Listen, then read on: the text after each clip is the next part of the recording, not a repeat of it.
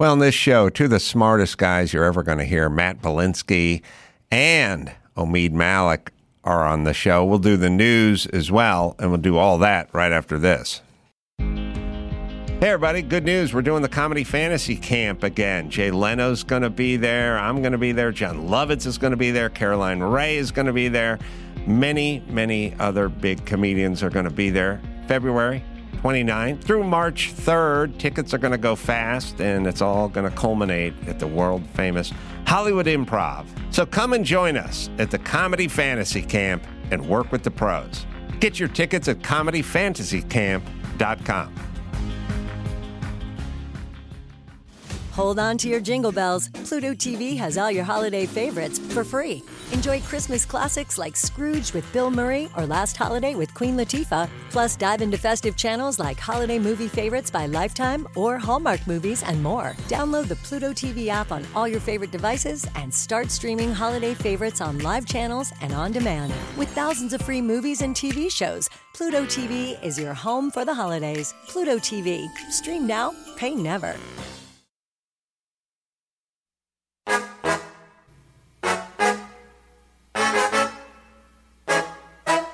From Corolla One Studios in Glendale, California, this is The Adam Carolla Show.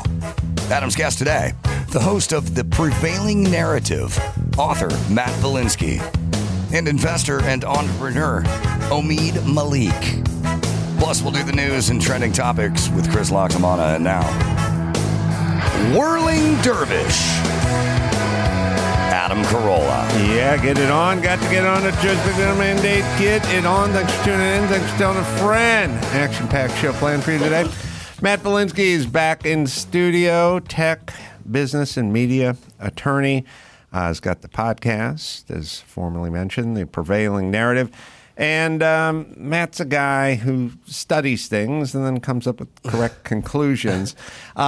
Crazy Twitter thread with you and the LA Times. I've been in Los Angeles my entire life. You would just go to the LA Times to get your news and your information, like you would go to Sports Illustrated back in the day and get your news and information. And something happened along the way. And I keep saying, I get that's how you feel, but why are you ruining your Tiffany franchise? But you tell us.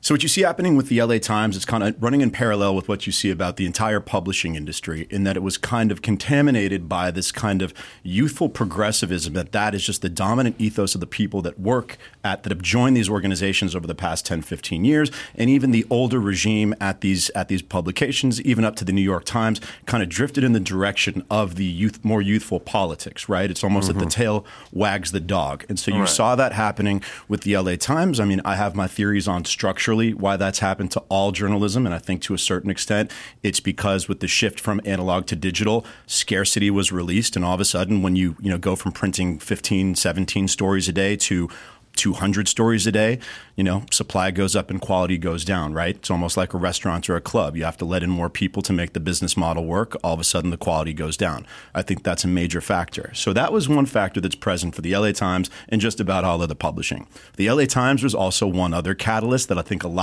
shockingly, almost nobody was aware, and that's kind of what gave rise to my thread and why it's become a popular one, in that the owner of the LA Times, a guy named Patrick Soon-Shiong, pretty low-profile guy, strangely, given the things that he's involved in. He's an owner of the Lakers and an owner of the LA Times. He bought Magic Johnson's share in 2011. I forgot why Magic had to sell, but he had to sell about 5% of the Lakers.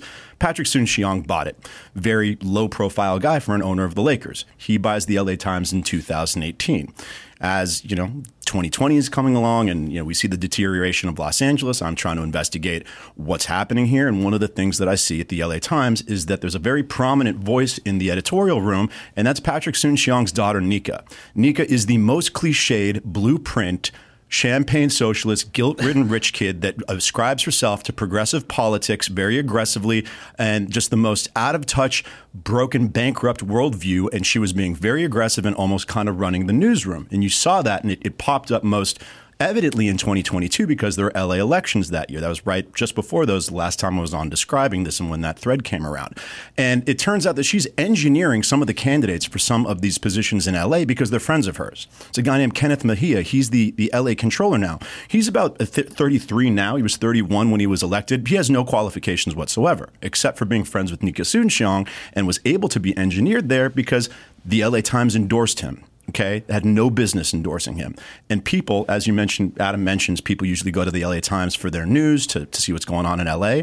And while it no longer has the circulation or prestige it once had, in terms of endorsements and who gets elected in LA, still extremely powerful. Mm-hmm. You know how many candidates won in the 2020 elections that were not endorsed by the LA Times?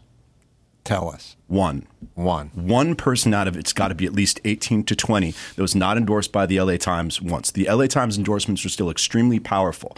And the people they're endorsing are just, that's why LA is going in the direction that it's going in, because these are people that ascribe to, a level of progressive politics that, all of us sit here and our mind is blown. And how are these people being elected? Because most people don't pay attention. They go to the endorsement section of the LA Times. They see, oh, the LA Times couldn't endorse someone who is this broken or will be this harmful, and they assume it's somebody that's sufficient. That's who they vote for, and the LA Times keeps on winning. And part of it, and the people who are winning as a function of that, are somewhat forwarded by Nika Soon-Shiong. Right. So let's give some background here. First off, with Nika.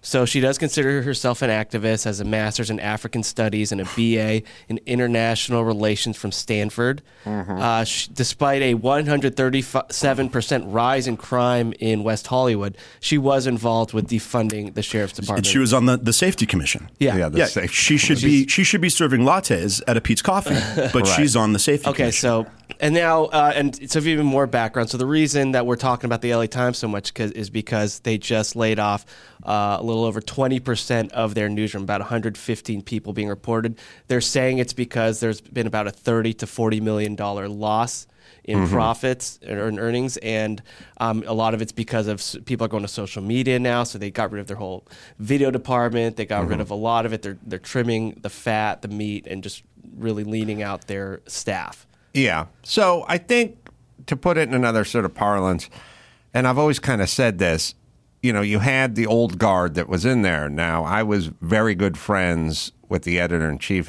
of the Times for many, many years. I'm still friends with him, Shelby Coffey III. And I met him in the early mid-'90s. Probably met Shelby 92. And he was the guy who ran. And he was a gray-haired white guy who was like boxing and sports and drove a Corvette. And he and I were great friends, even though I was very low on the socioeconomic totem pole. But I was his boxing coach. And he discovered that I had some homespun wisdom, even without, he comes from D.C., I think, he runs in those circles. But he sort of was like, hey, you got some smarts, kid. And, we find ourselves having lunch and just talking about life and subjects and things like that. I remember one time telling him, because this is a long time ago, I was always pretty progressive. I was like, let's just legalize prostitution and legalize pot, like legalize drugs, like, what's the harm? And I remember he said, no, nothing's really the harm, but do you want to live in that society? And I was sort of like, yeah, I kind of get what his point is, but I don't know what his politics were, but he was a little old school and somewhat conservative in that he was pushing back on me talking about legalizing drugs and prostitution and things like that. And that was he was a prototype for the guys who ran newspapers from the old school.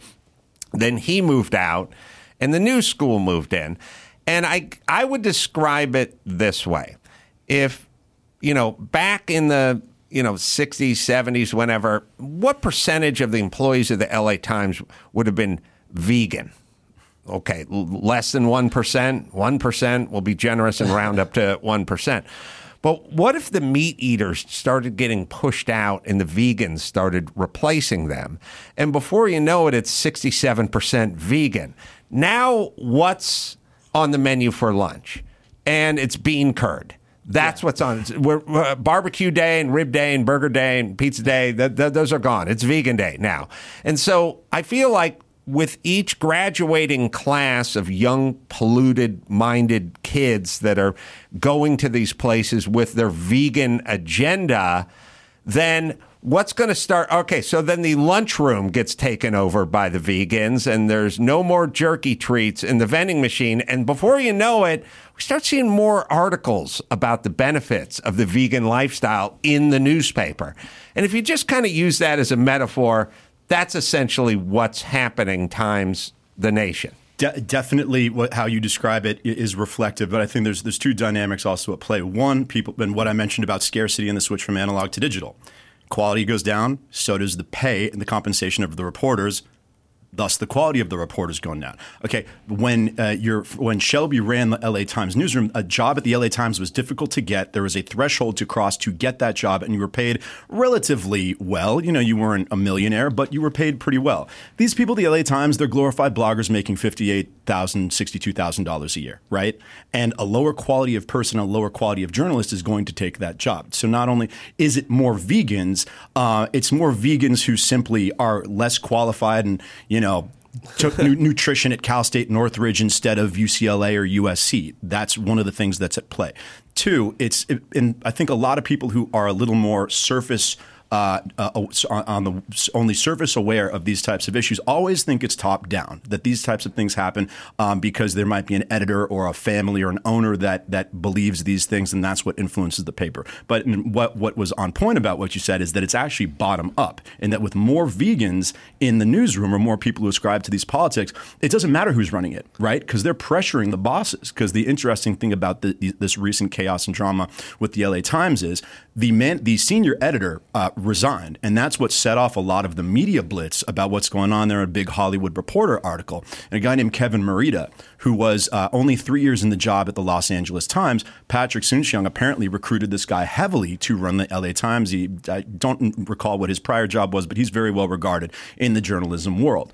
Apparently he was recruited, here's $1 million a year and come live in Patrick Soon-Shiong's $75 million house guest room. And that's how he convinced Kevin Merida to take this job. Merida was pushing back against Nika and the more progressive, younger cohort at the LA Times. And finally, about a week ago, he couldn't take it anymore. Yeah. So I think about, and maybe in this particular case, there's so much independent wealth that it really can be a lost leader for these guys. But I always sort of generally subscribe to the argument that everything's sort of economically sort of shaped or pushed or something. And so more metaphors. But if I got myself an In-N-Out burger franchise, not in Oakland, because they had to move. By the way, that's the only In-N-Out franchise ever in 75 years to shutter their doors and windows. Sad. One. Okay, Oakland. That'd be the one. That'd be the one. Okay, but let's defund that police. So if I just took over a franchise and I was like, look, new policy, we're going to be hummus-centric here. We're going to focus on hummus and pita.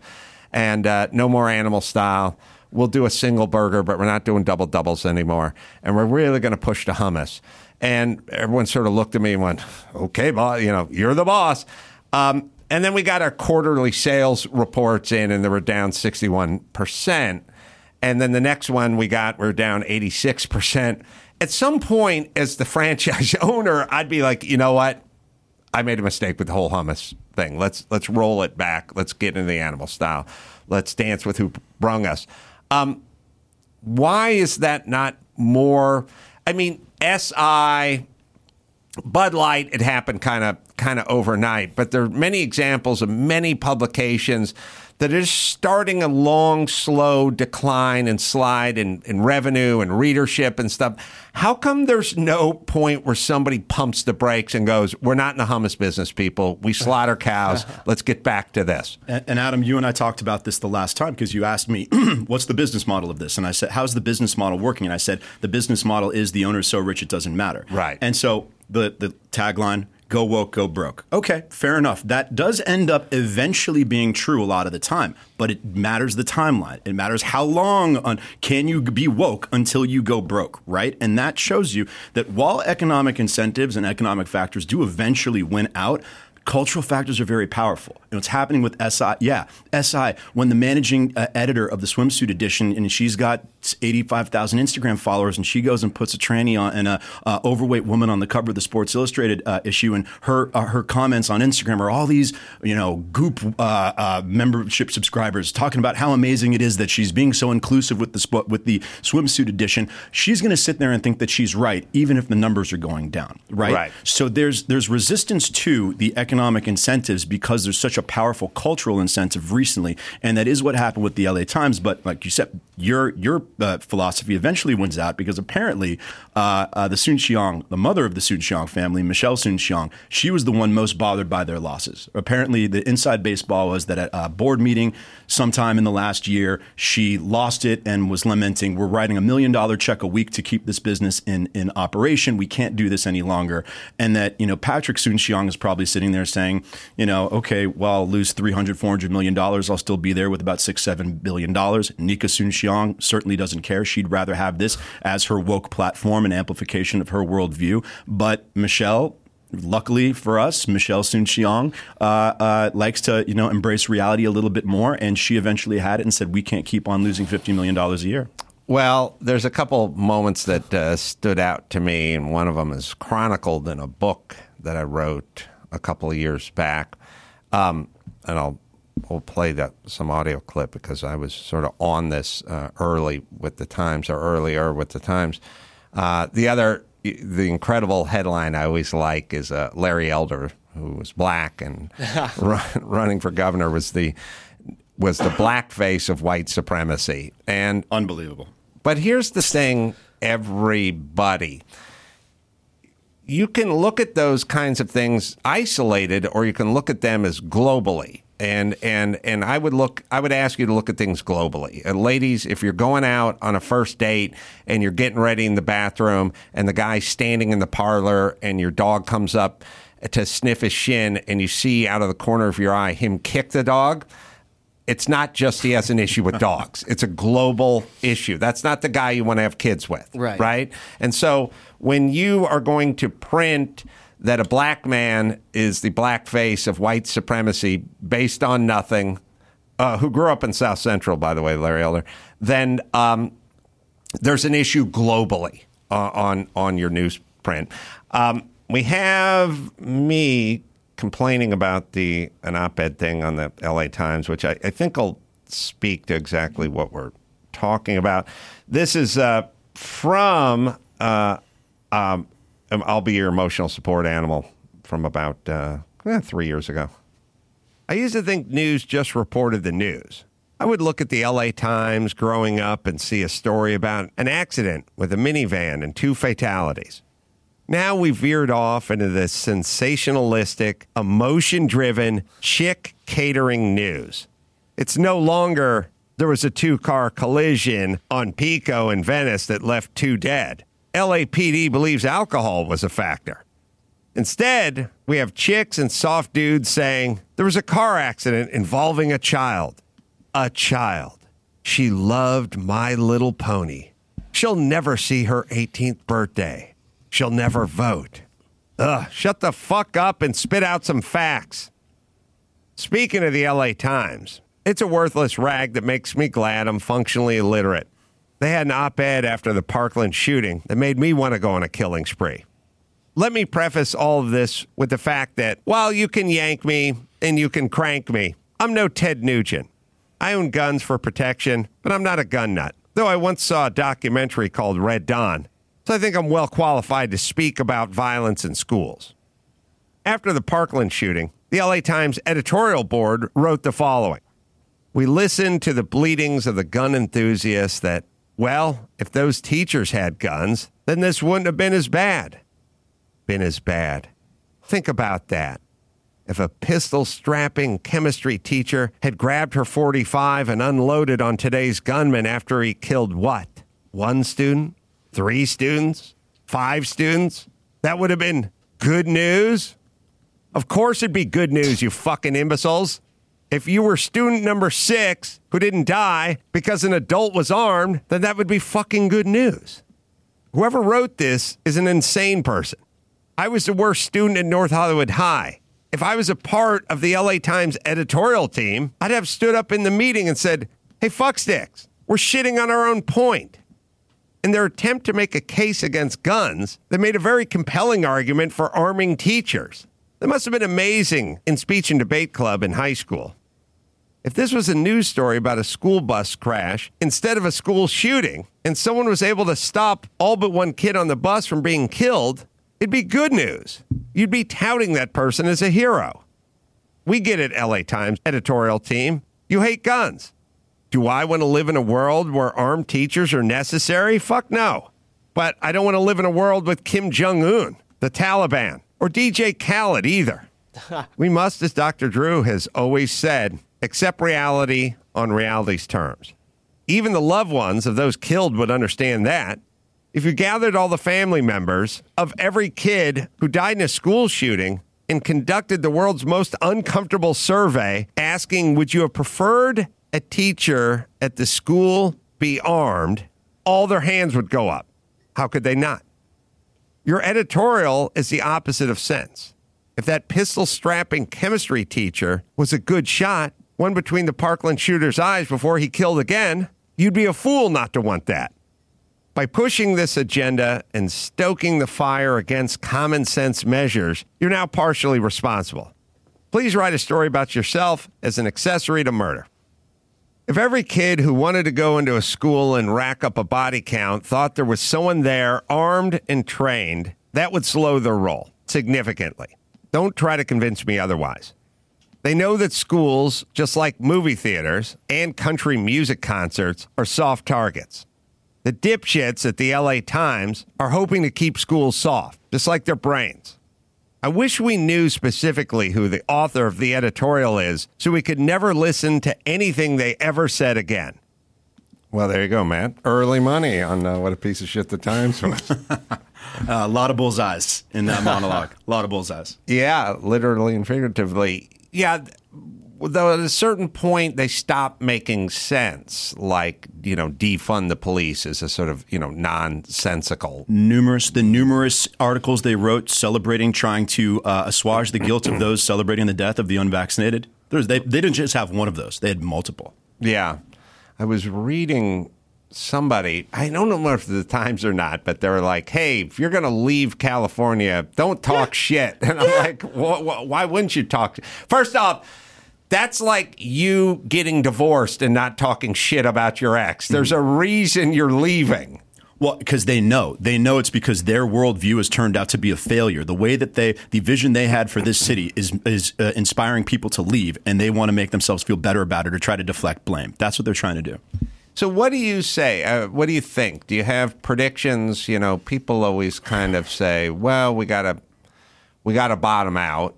And I have one answer to that was if you found syringes and bags of heroin in your kid's room, would you just say to your wife said, let's get him into rehab. You go, wait till he flatlines. Yeah. Let's just wait till we see foam coming out of his mouth and him on the floor. We've already bottomed out. And then we'll hit him with the paddles. And if he comes back, then we'll talk about rehab. I'm like, why is everything bottom out and then? Right. Here's the deal. I've lived here my whole life. We are heading toward the bottom at a rapid pace. Everyone's definition of bottoming out is a little bit different, but we can basically agree on what it is. And bottoming out basically means people who have lived here for prolonged periods of time, who formerly loved the state, who are leaving to places they like less, but they can't tolerate this. I think that would be a state bottoming out. We're there. We're not quite on terra firma, but we're moments away from impact.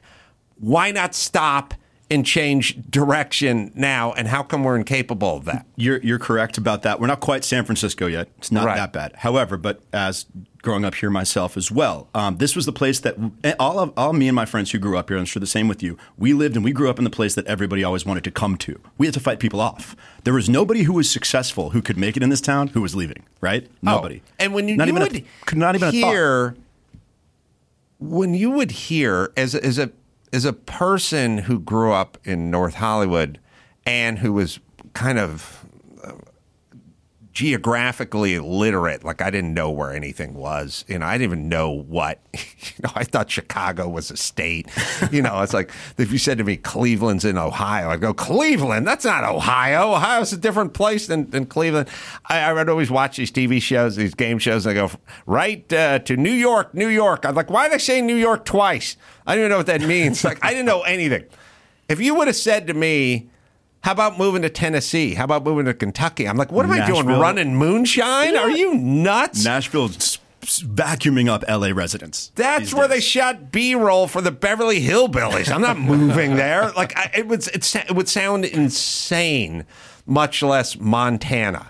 Okay, so in terms of where we go from here, and the thing is, what you describe about which direction, is it's not linear. For instance, in terms of some people waking up, Karen Bass, not our preferred winner for mayor. However, she did get 1 point that people were fed up with the rate of crime, and said, I'm going to put myself on the line and go get criticized by the Nika Soon-Shiong's of the world to increase funding for the LAPD. Great. Karen, I do give her credit for going ahead and getting increased funding. Here's the problem. Nobody wants a job.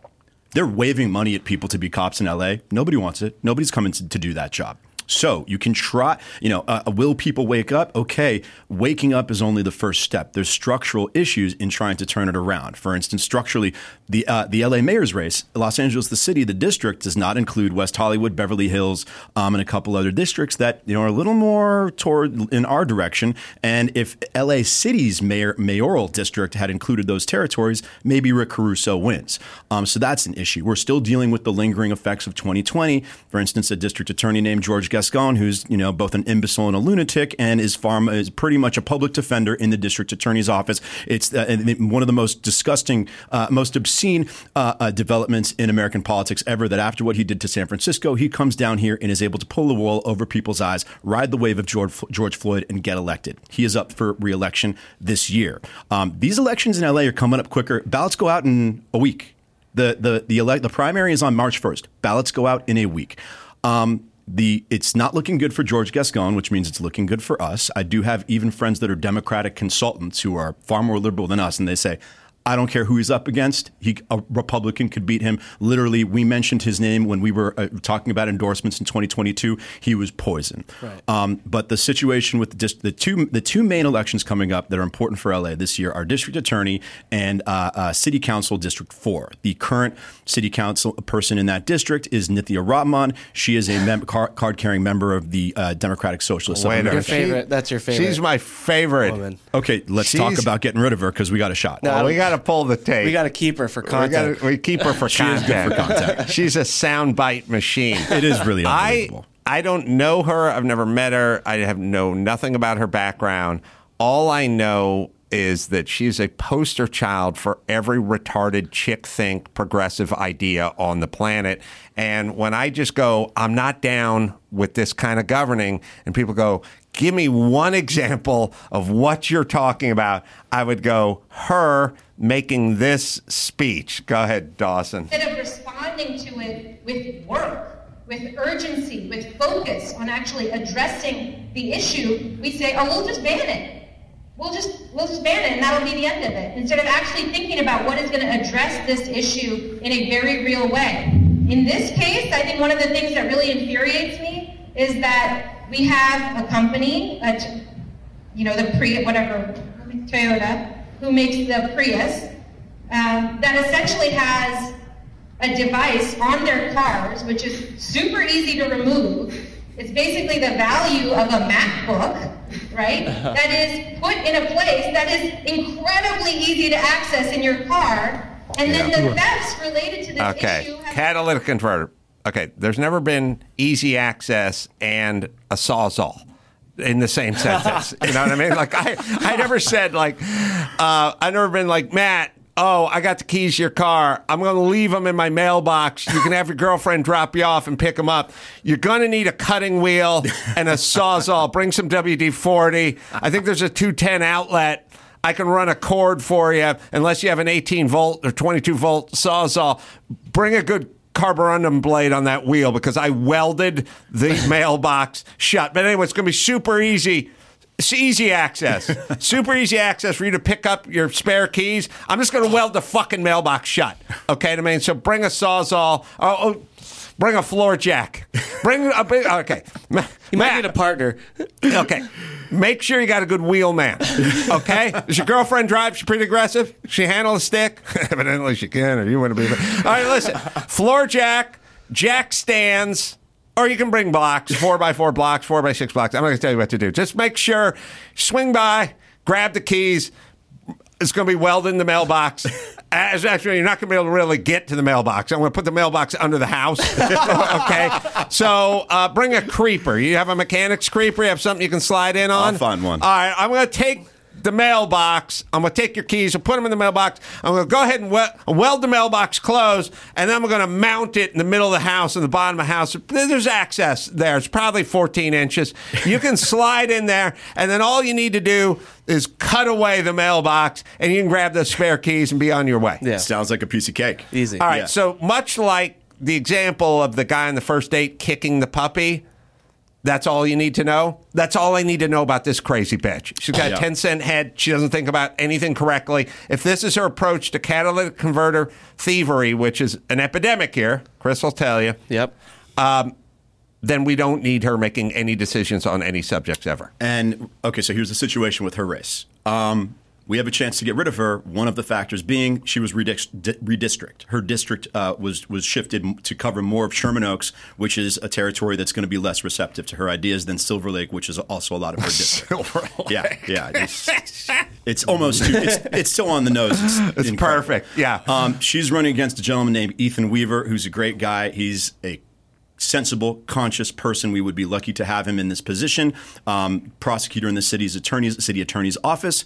Just going to propose it right now and throw it out there. Hey, maybe he's someone that you would like to have on. I think getting Ethan's message and his candidacy out there would be fantastic, because replacing Nithya with Ethan would be a meaningful step in the right direction for the city. But this election, there's one other person who's running. So the chances that one of Ethan or Nithya gets over 50% in the March election, it's literally coming up in 6 weeks, is pretty high.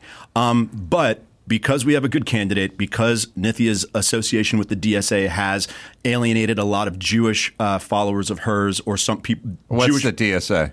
Oh, Adam, what are we talking here, man? Jesus. Okay. Democratic Socialists of America, the DSA. Oh, she's in that? Oh, yeah. She's won a car. She was their first win. Their first big win, the DSA's first big win locally in Los Angeles, was Nithya Rahman in 2020, okay? Yeah. And the Democratic Socialists of America, and that's another thing that even the medium information voter doesn't pay attention to, because I think there's no way that a card-carrying, on-the-face socialist organization would gain any purchase in any major city in Los Angeles, but they have. These people are truly affiliated with this organization, and they were well-funded for a long time. The Democratic Socialists of America had their preferred candidates, and they're not just socialists, not just economic policies that govern, that are part of their platform. It's also pro-Palestinian. It's also defund the police. It's every left-wing, progressive, radical, dumbass idea you could imagine. Nithya Rahman was their first win in 2020. If we bounce her, if we defeat her, that will send a message that, sorry, you guys had some fun, your time is over. And also the Democratic Socialists of America, if you do want some other rays of light at the end of the tunnel, in addition to the LA Times imploding, the DSA does seem to be in some financial trouble.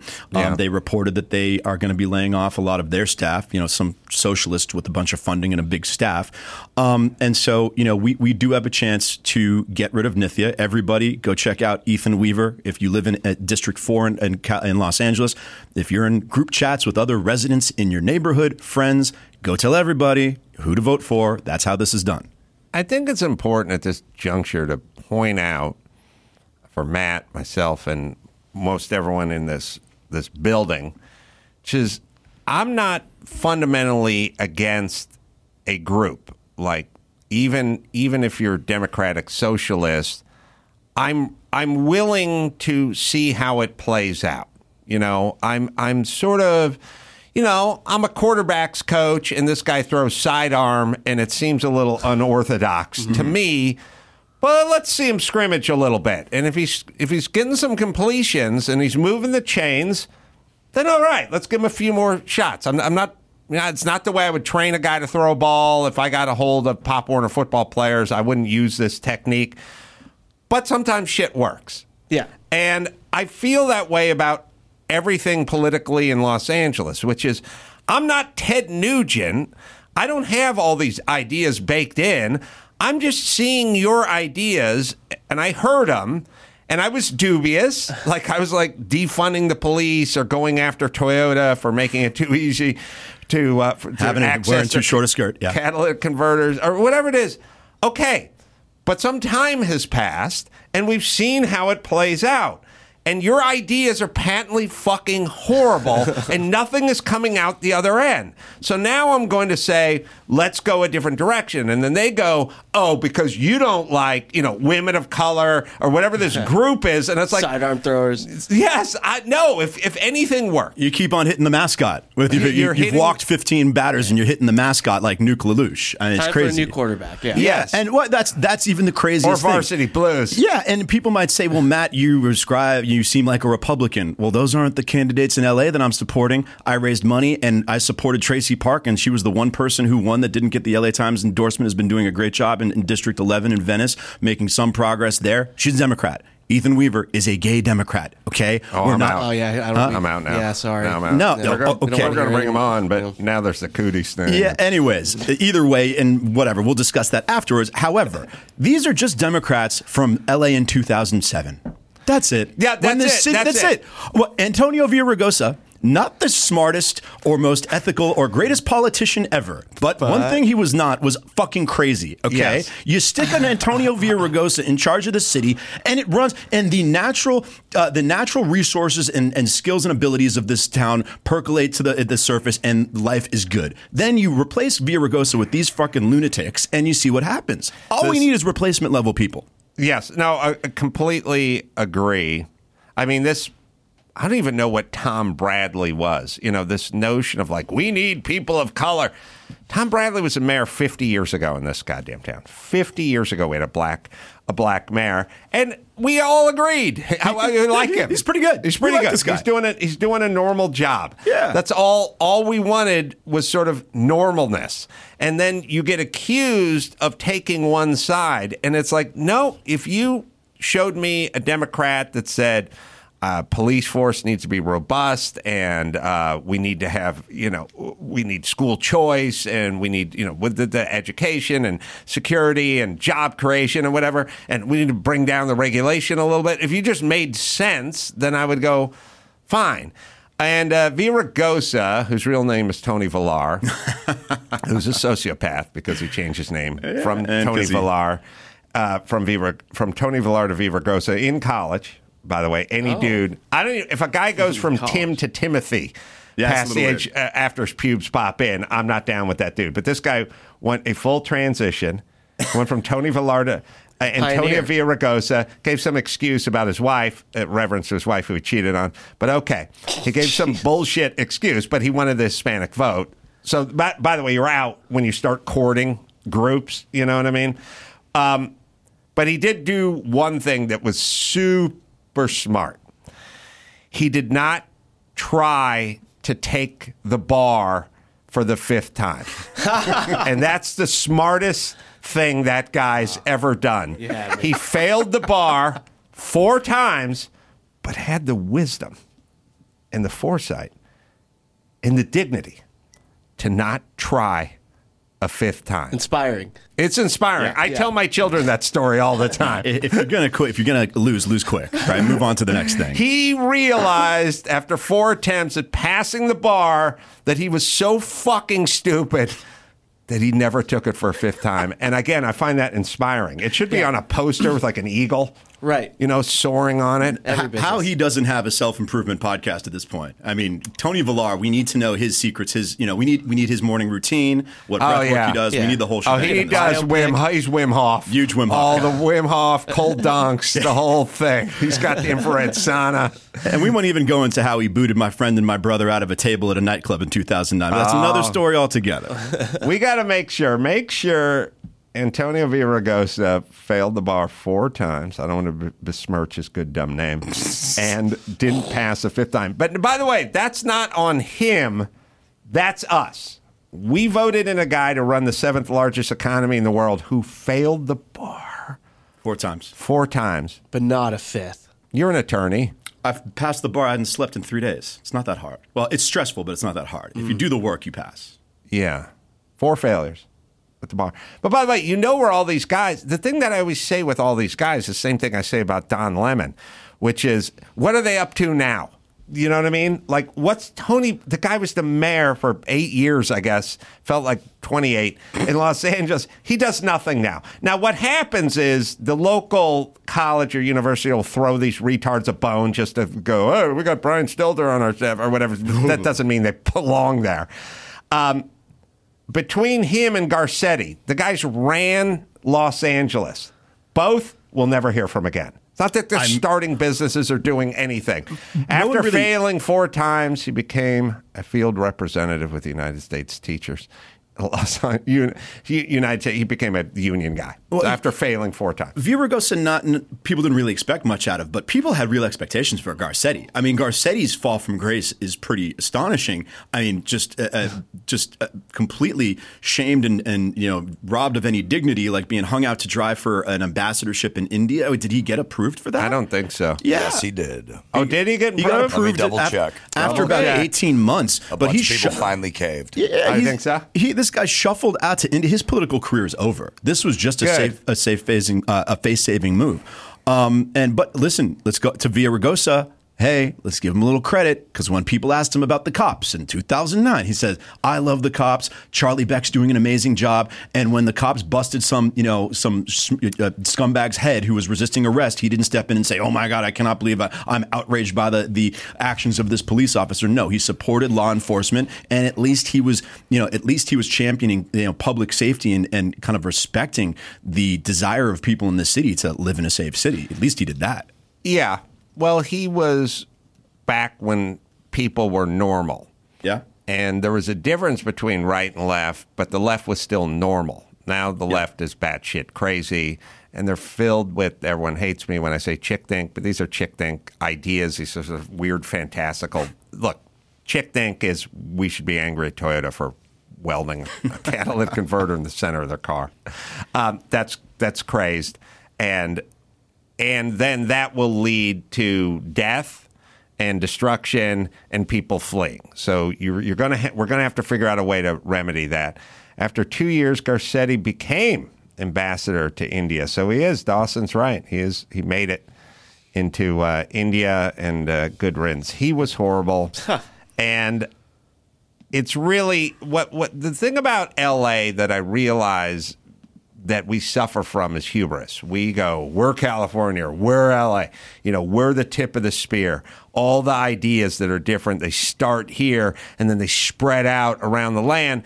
And that's true when it comes to like bell-bottom jeans, if this was 1969, you know what I mean? But these are horrible policy ideas, and everywhere they go, such as places in Minnesota, which is turned to shit bizarrely, to me, Paul Bunyan and Bud Grant, that's who I grew up with, Minnesota. Right next to a big Somali community that just got inserted. Right. So now Minnesota's fucked. Or you can go San Francisco, or you can go, parts of New York and stuff like that. Anywhere these ideas get implemented, they fail. So let's learn from that and go another direction. But we have so much hubris that we won't do it. There's definitely a hot chick who never thought she had to exercise characteristic to California and Los Angeles. Right. Or read a book. Yeah. And a little bit of that is because we've had 100 years of building up the aggregate impact of building infrastructure and human capital and these great universities and all this wealth and Silicon Valley and Hollywood and the amount of talent that attracted. And once you've have 100 decades of building that up, it gets tougher to screw up. So you get a little cocky. But then when you wake up after 7 to 12 years or some period of time, when the policies and the way that it's been run are chipping away at that, it is tougher to turn around. And people kind of some people want to go double down and say, hey, it's not happening. A lot of people, and this was what I was ranting about 8 years ago when I started to notice this stuff, people said, the pendulum will swing. Listen, hear me on this. Pendulums don't swing naturally. They only swing if you push them, okay? All these idiots like Nithya Rahman or Nikasun Chiang and all, the cultural power that they assumed over the past 10 years, they're not going to give it up without a fight. they're not just going to let the pendulum swing. You have to take the power back from them.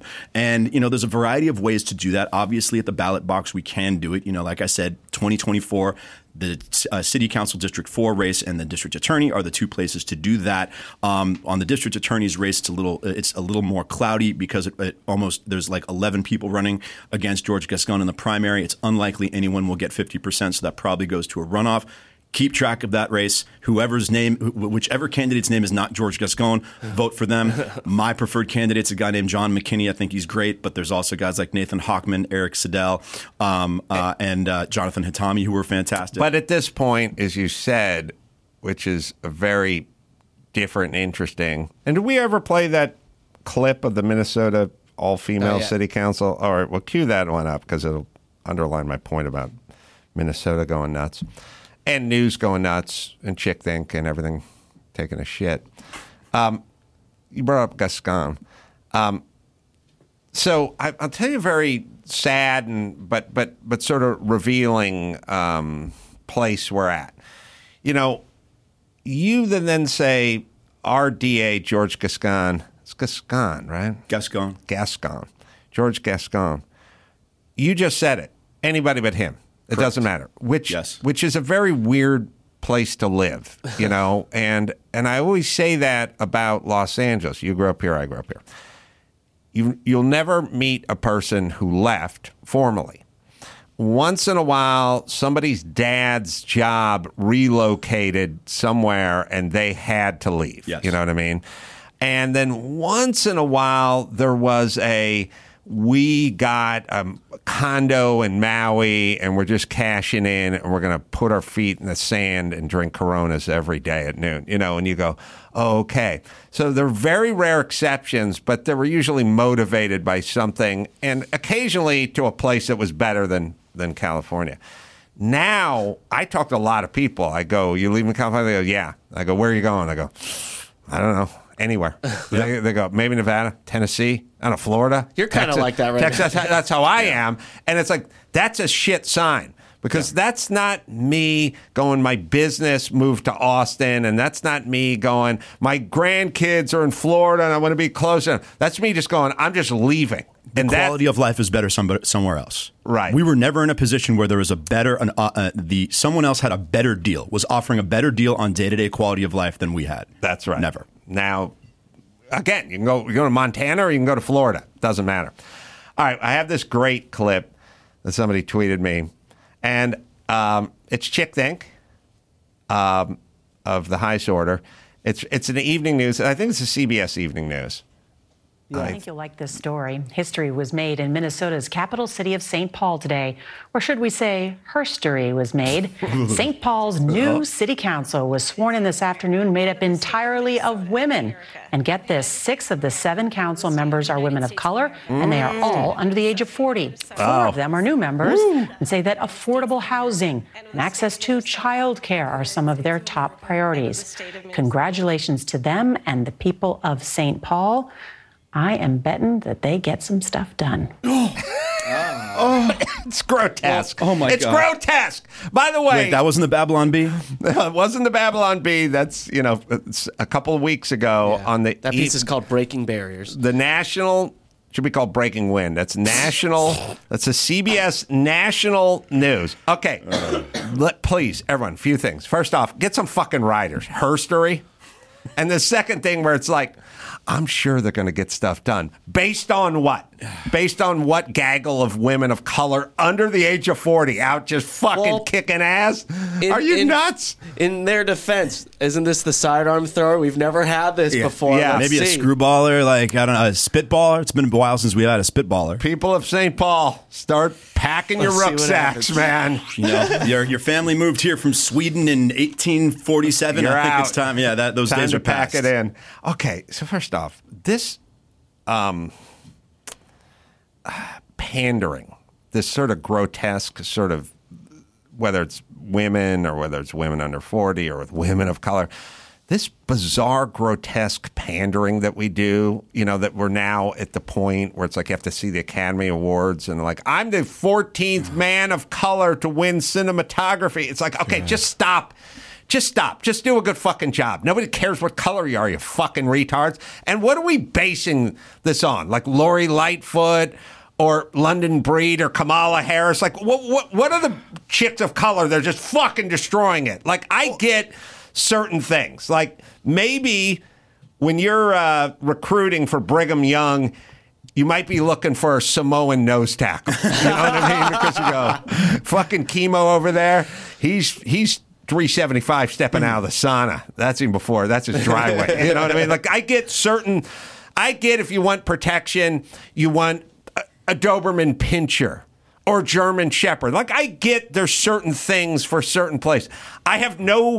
There's no indication to me that young women of color kick ass in the governing department. Also, it's pandering and weird and sort of exclusionary and borderline racist where you're going, here's who they are. Oh, and guess what, everybody? Guess what? 5 of them are black or something other than you. It's just the lowest form of humanity, and like it's just so cringe and juvenile to put that at the forefront of how you talk about people and how you view life, right? And you bet they're going to get something done up at those ladies. But here's the other thing. We made a ton of progress in the advancement of females and, people in minority groups in professional spaces in government and whatnot from the late 60s through the early 2000s. You didn't have any of this shit. You didn't have this strange obsession with identity. We just accepted, hey, we had a society that might have had some barriers and some blind spots about letting some of the skills of some of these people shine based on their characteristics. Okay, we created taboos that you shouldn't discriminate against people on those characteristics. You should look at merit and character,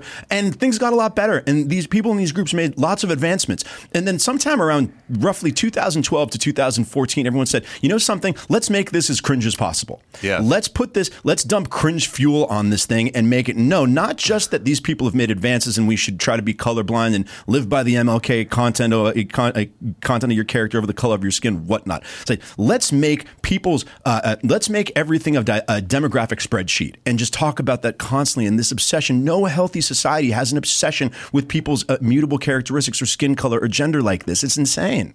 I want to hear it one more time. I can't help it.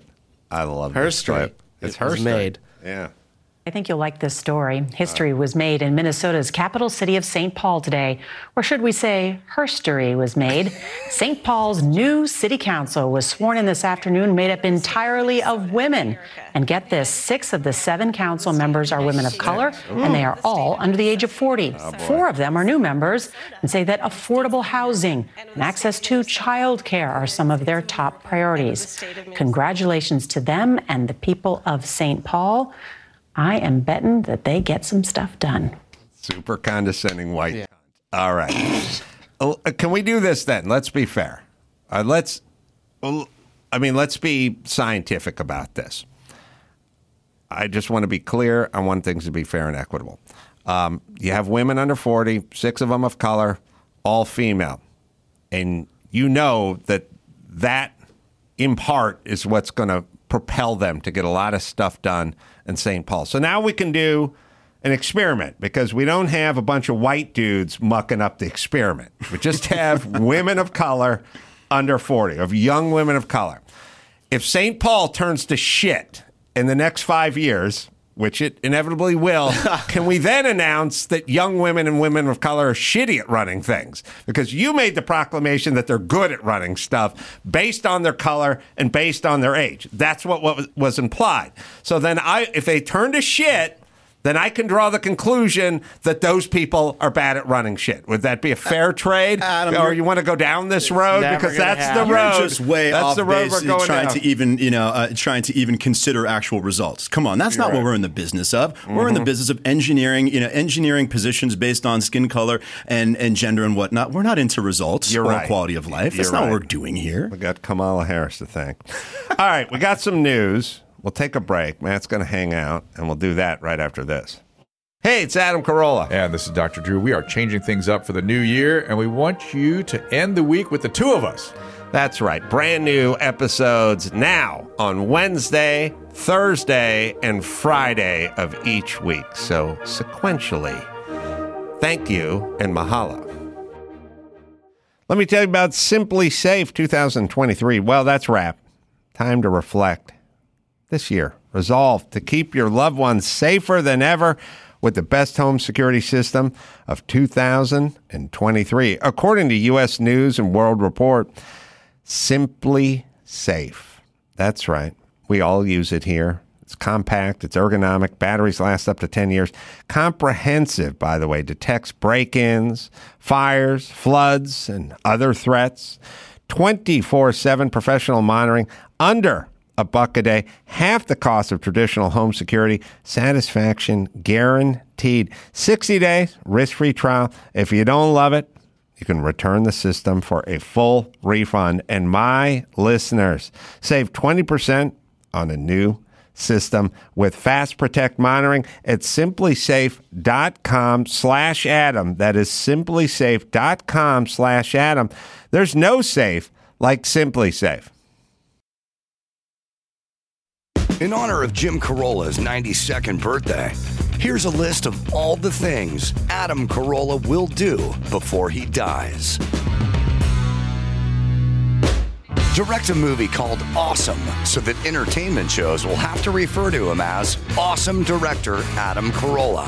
Then follow it up with the sequel, Hung Like a Rhino. Just one of the things Adam will do before he dies. Let's get back to the Adam Carolla Show. Oh, yeah. I forgot about that. Make a movie called Awesome. All right. What do we got? Well, I next, want to bring it Banner? back to the LA Times real quick just because we have Matt here. So these layoffs, just like conspiracy theory predictions, is this going to be like the great reawakening? Are they restructuring for something that you actually want, or are they just going to continue making bad decisions? Like, what do we predict is going to happen? Because from what I'm seeing, Patrick Soon-Shiong is the one who's doing all the commenting, making all the statements. Is he taking it back from Nika? Like, what? Well, based on what's been published the last few days, no, they published their endorsement of George Gascon, one of the most vile pieces of journalism I've ever seen in my life. I mean, just completely devoid of any reality whatsoever about how he did such a good job and how he's, he made promises that people supported and he's implementing those, and they've served the people of Los Angeles. Completely psychotic. Patrick Soon-Shiong, he's shown so far he doesn't have the courage or the manhood to go ahead and do this and do the right thing. He's not going to do that. There's no chance. The only chance that the LA Times turns around is if it gets so painful for him, and it is getting very painful. And I'll tell you why I know a little bit more inside baseball in just a second. It might get to the point where he cries uncle and sells it. Not that I'm criticizing Rick Caruso or that I have told him directly this, but Rick Caruso spent a lot of money running for mayor. If he wants his most highest ROI function or activity, go buy this puppy off Patrick and turn it into something sensible. Yeah. And I plan on delivering that message to some of his people. No, the best case scenario realistically with Soon-Shiong in this restructuring is not that the LA Times becomes a respectable publication again. It's that it's now so shamed and now is held in such low standard and light that the impact that it has recently had, even when it's not really a highly circulated newspaper, but still has the power of the endorsement, that more people just ignore it. There could be after this, because like I said, most people don't pay attention.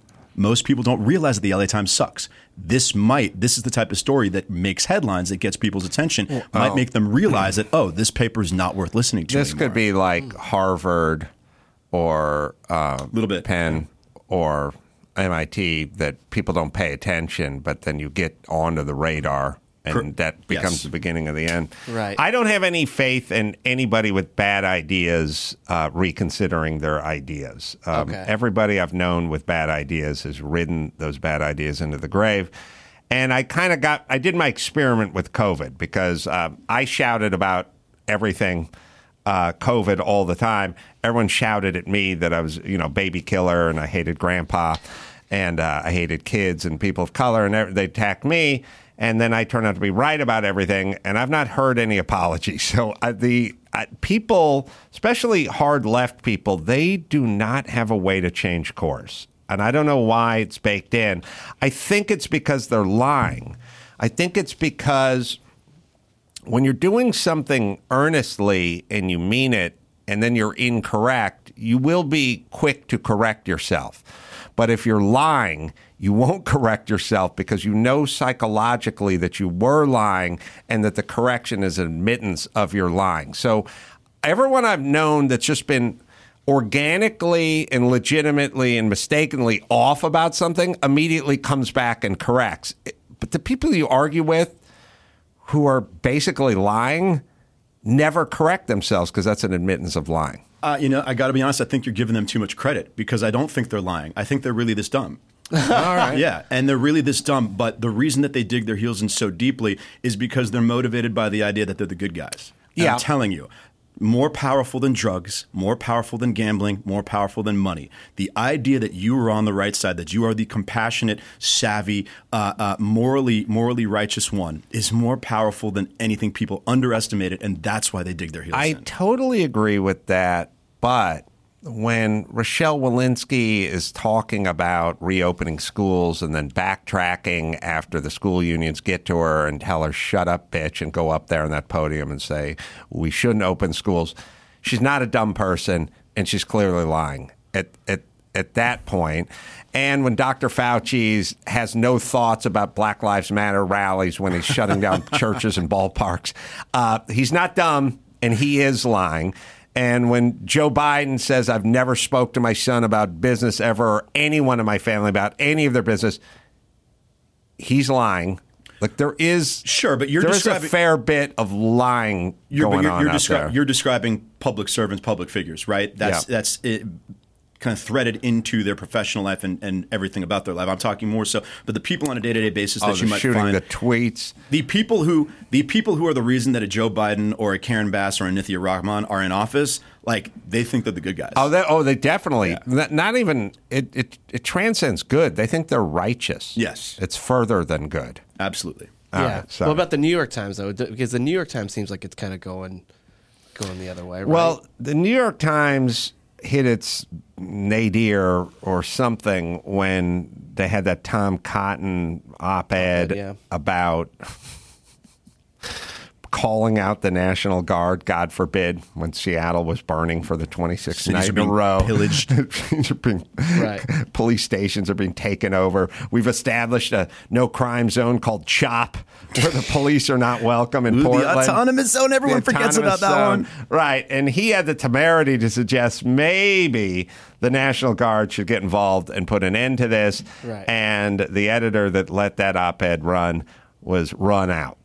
So... Did you see his piece in The Economist just lighting the New York Times on fire? It's very good. Oh, wow. No, he went... I think I did hear about it. Yeah, I highly recommend it. One of the few pieces that The Economist has put in front of the paywall. And he said in a maybe more, cerebral manner, more journalistic manner, a lot of stuff that we've discussed here today about the deterioration of the world of journalism, of why and how these... outlets that everyone counts on these outlets to make sense. Like these are sense-making institutions. You have to trust them. Why they're no longer trustworthy. Why they do not perpetuate interesting or good ideas. And the factors that gave rise to that in his experiences. It was not the way that I would have phrased it, but very much I think a insightful explanation of what's gone wrong with journalism over the last decade. All right. So New York Times. Yeah, I don't know if they're trying to correct course or not. They've got a little bit. I think they realized it was going to hurt the bottom line. Yeah. Right. Same thing with Sun Xiang recently. Right. Yeah. It got that bad. So the New York Times is not as bad as it was 2017 to 2021. I don't think so. But it's still far worse than it should be. And we're going to have to see. It's going to be fascinating the next couple of years or maybe the next 5 or 6 years to see how the New York Times deals with Trump the sequel. Right. That'd be interesting. Yeah. First, Trump round one. I mean, they lost their freaking minds. The shit that was coming out of the New York Times starting about early 2016 through 2021, I couldn't fucking believe it. They've set, that some of the temperature has gone down a little bit. The 20% of the journalists there that aren't insane, they've seemed to be elevating more, and they're not printing some. They got rid of Taylor Lorenz. They got rid of a couple of these other people. Is the New York Times going to just go complete Babylon Bee level parody nutso trying to go after Donald Trump on round 2? That's going to be interesting to see. Well, they weren't so far off. They got Pulitzer Prizes for the whole Russia collusion thing. Super meaningful credentials in this day and age. They were awarded Pulitzer Prizes for being wrong about a story for 3 years. Right. I don't know. Now, since you brought up Trump, that Biden clip at the women's rally, I'm in love with that. Somebody, wait, who, Dave Rubin tweeted this one. I don't know if you've seen this one, Matt. It's really, it's not a good thing, but we'll play it for you. We'll teach Donald Trump a valuable lesson. Don't mess with the women in America unless you want to get the benefit. Dear God. Yeah. Sounds like when we do one of those live podcasts at the whiskey tasting conventions. Yeah. In Dawson. about hour two.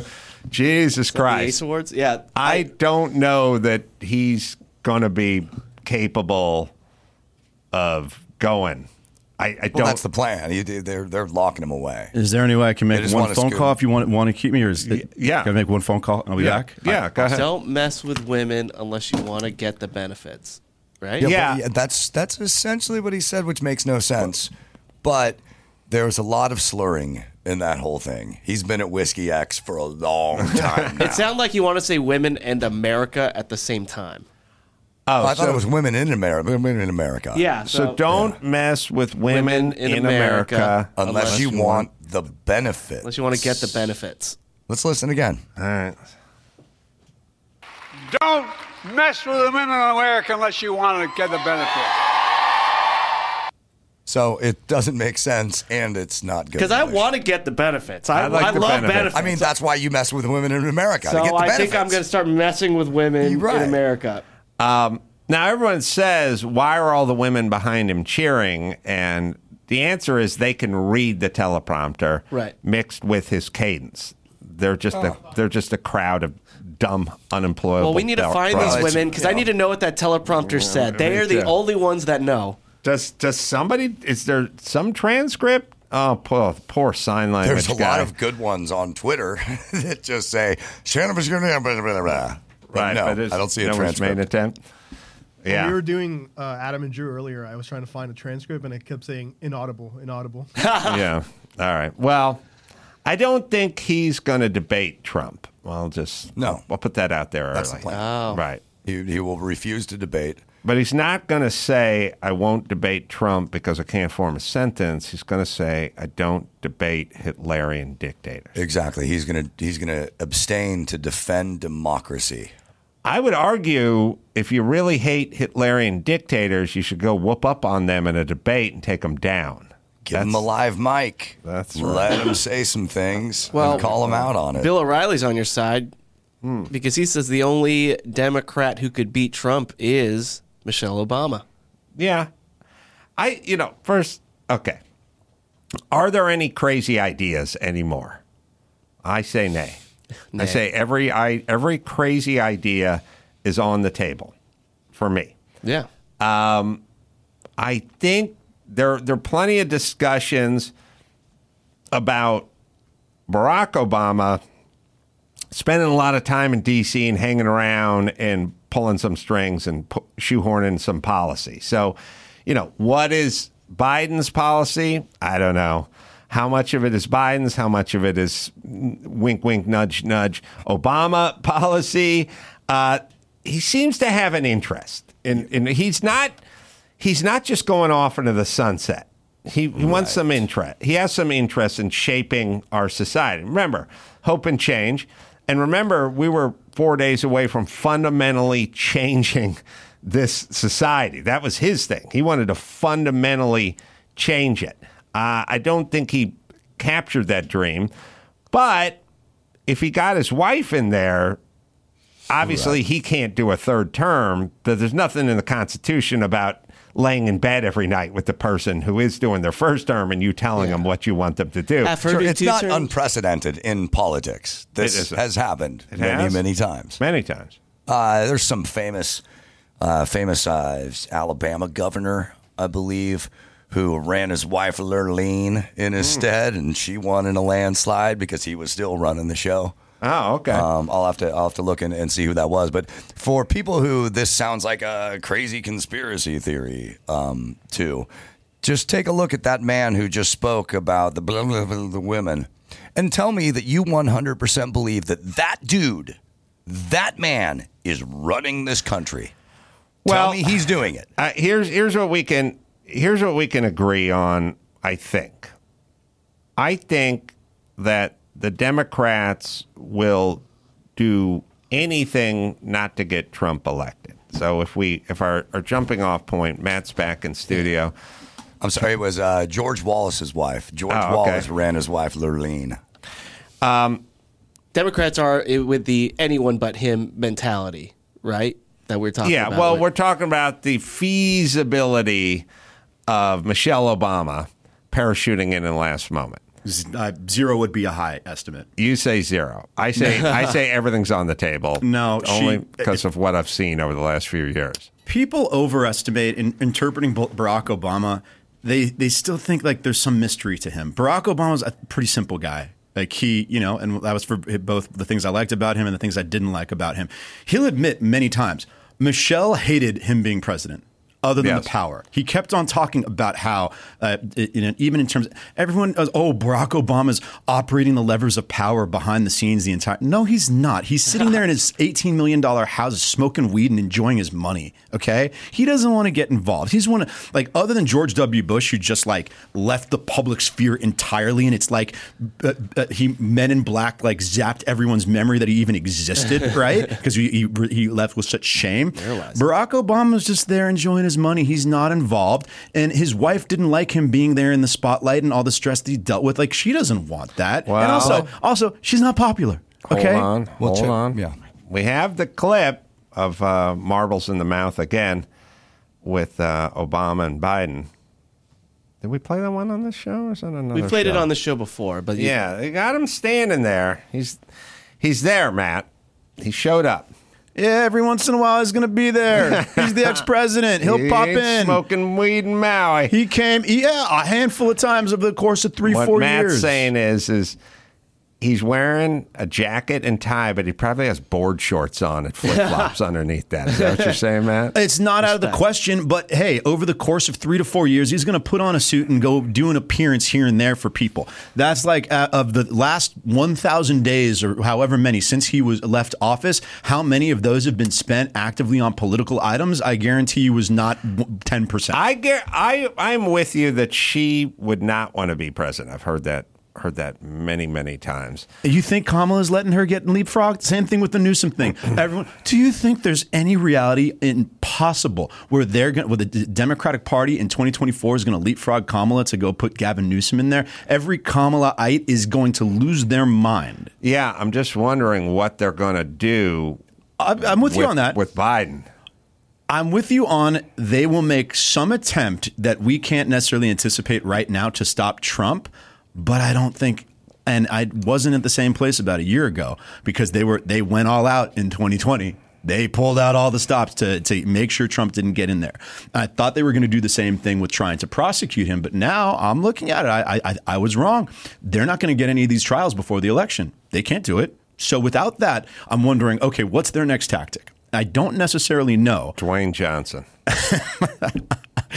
No, Joe Biden's going to be the nominee. All right. I'll put money on trouble.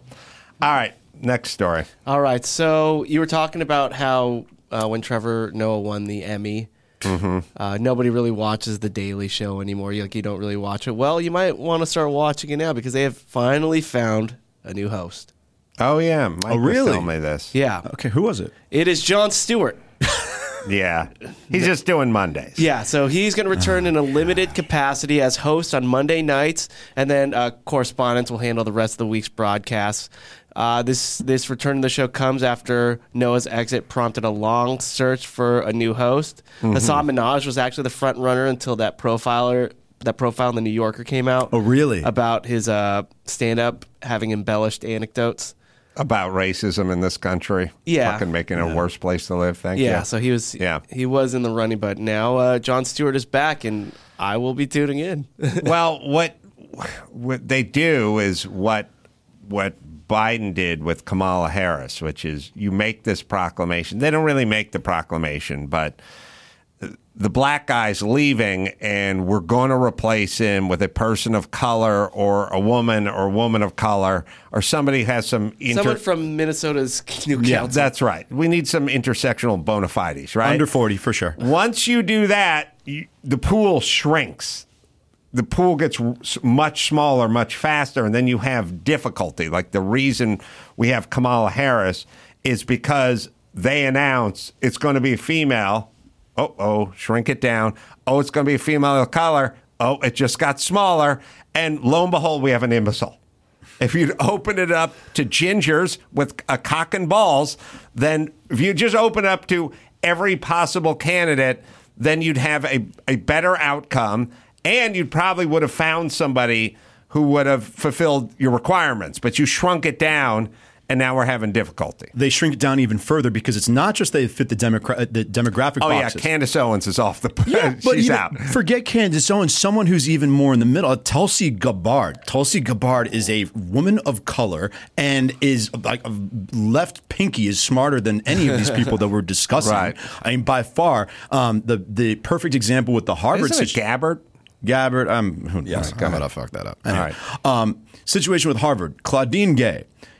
There were other African Americans who got. There's one of the African American professors that she punished was a guy named Roland Fryer. Roland Fryer's academic record was like exponentially more significant than Claudine Gay's. Roland Fryer wasn't a big DEI evangelist, right? Right. So it's not just that they need to fit the demographics; they also have to be super DEI-y. Okay. No, you bring up a very valid point. It's not enough just to be black or be female or be gay because Dave Rubin wouldn't get the gig. No. You have to ideologically agree with all of their insanity. And now you've really shrunk that pool. And so that what you end up with is not racism. Great candidates. Yes, it is racism. It's not diversity, it's racism. What did Roland Fryer do? Say something like...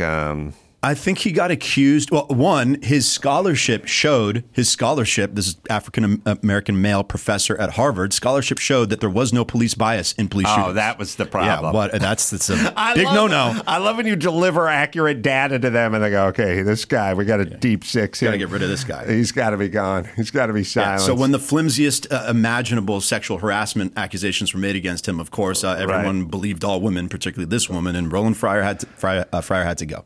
It's so nauseating. It's insane. It's insane, and it's anti-American, and it should be nauseating to people, and that's the part that scares me. Like, right before my mom died, I was like, you got Larry Elder or Gavin Newsom? Was like, I don't know what Larry Elder is. I know Gavin Newsom. I'm going Gavin Newsom. And I'm like, ugh. You just can't. You just never. I've been pulling my hair. I've been pulling my hair out for 8-9 years now. And yes, and incrementally, waves of people now I get to give I told you so's, and that's gratifying in a number of different directions. But I mean, like, I had to got into it with some friends a couple weeks ago, not that hostile, but I said, you should be as crazy about this as I am. Like, you agree with everything I say, but you take a different posture towards it because you don't want to deal with the smoke. And I said, no, I'm not crazy. You not being crazy is what's crazy. Had you had the same stance on this as I did in 2018, we could have cut a lot of this stuff off at the head. We could have prevented a lot of it. But now we have a much tougher battle ahead to reverse all this stuff. And yeah, the fact that you don't look at these things and think, what planet are we on? This is insane. That's that's your problem. You should be thinking this is that insane. Look, it's everyone's fault but mine. Yeah, I've said it a million times. If anything's true, that's it. The day they closed the beaches is the day we all should have just went to the beach. and I was happy to do it, and nobody would join me. And that's what fucked us. Preferred pronouns. Go tell a liberal from 2010, not 2000, not 1994. Right. Go tell a liberal Democratic voter 2010 about preferred pronouns. They look at you like you're an alien. Like, what the fuck? You'd probably go 2015.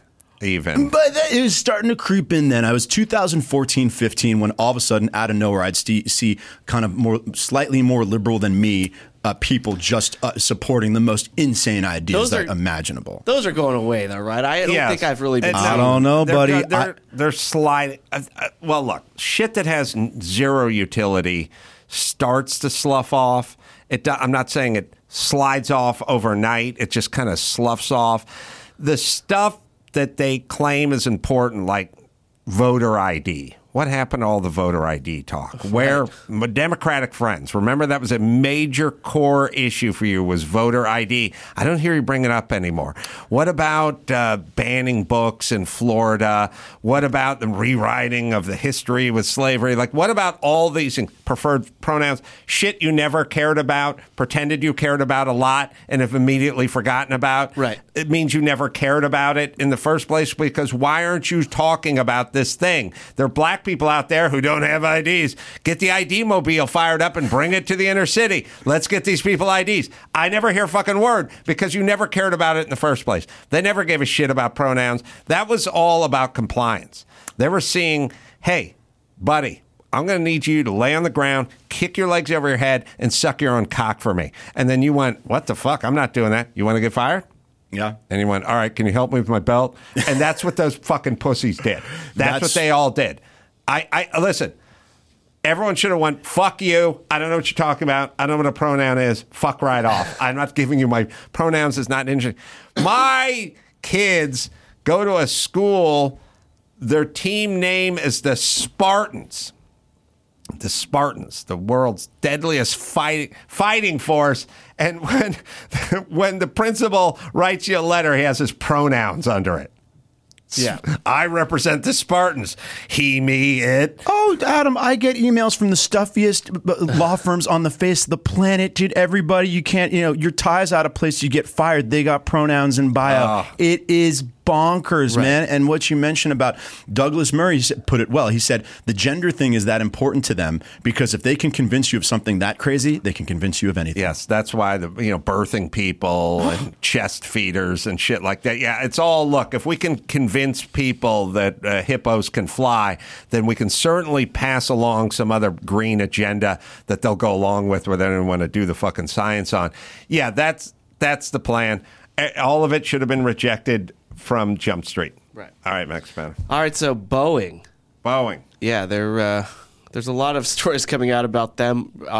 One, that door that blew off that jet. And then there's another report that the Alaska Airlines CEO said that they found many loose bolts on some of their 737s, like 9 planes, earlier this month. And now another story just came out. A Boeing passenger's jet's nose wheel just fell off before takeoff. Oh, great. I'm going to be on one later today. I know. Sorry. Maybe this isn't the best story Maybe on not. the day you're flying, but these planes are falling apart. Terrorist alert in Vegas. So Boeing's declined to comment. They're like, hey, this is the airline. They're directing everyone in the airlines because it like a lot of people are saying it's a Delta. This nose wheel is actually on Delta. They're like, Delta should be checking these planes. Well, they brought all this DEI stuff up, and I'll tell you the problem fundamentally, which is I don't know if any of this has to do with any like affirmative action hires or something.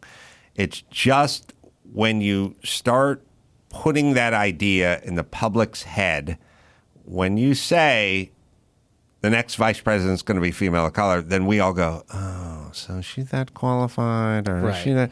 And when you announce that by the year 2030, half of our pilots at United Airlines are going to be people of color and women, then we got to walk into we got to walk on a plane and see the 2 black chicks in the cockpit and go, are they really the most qualified?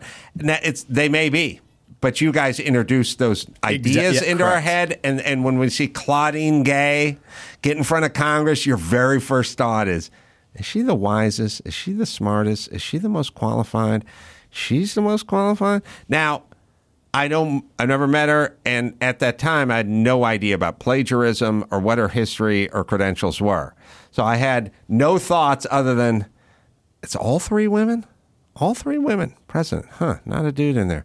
Oh, and Harvard's got the black chick.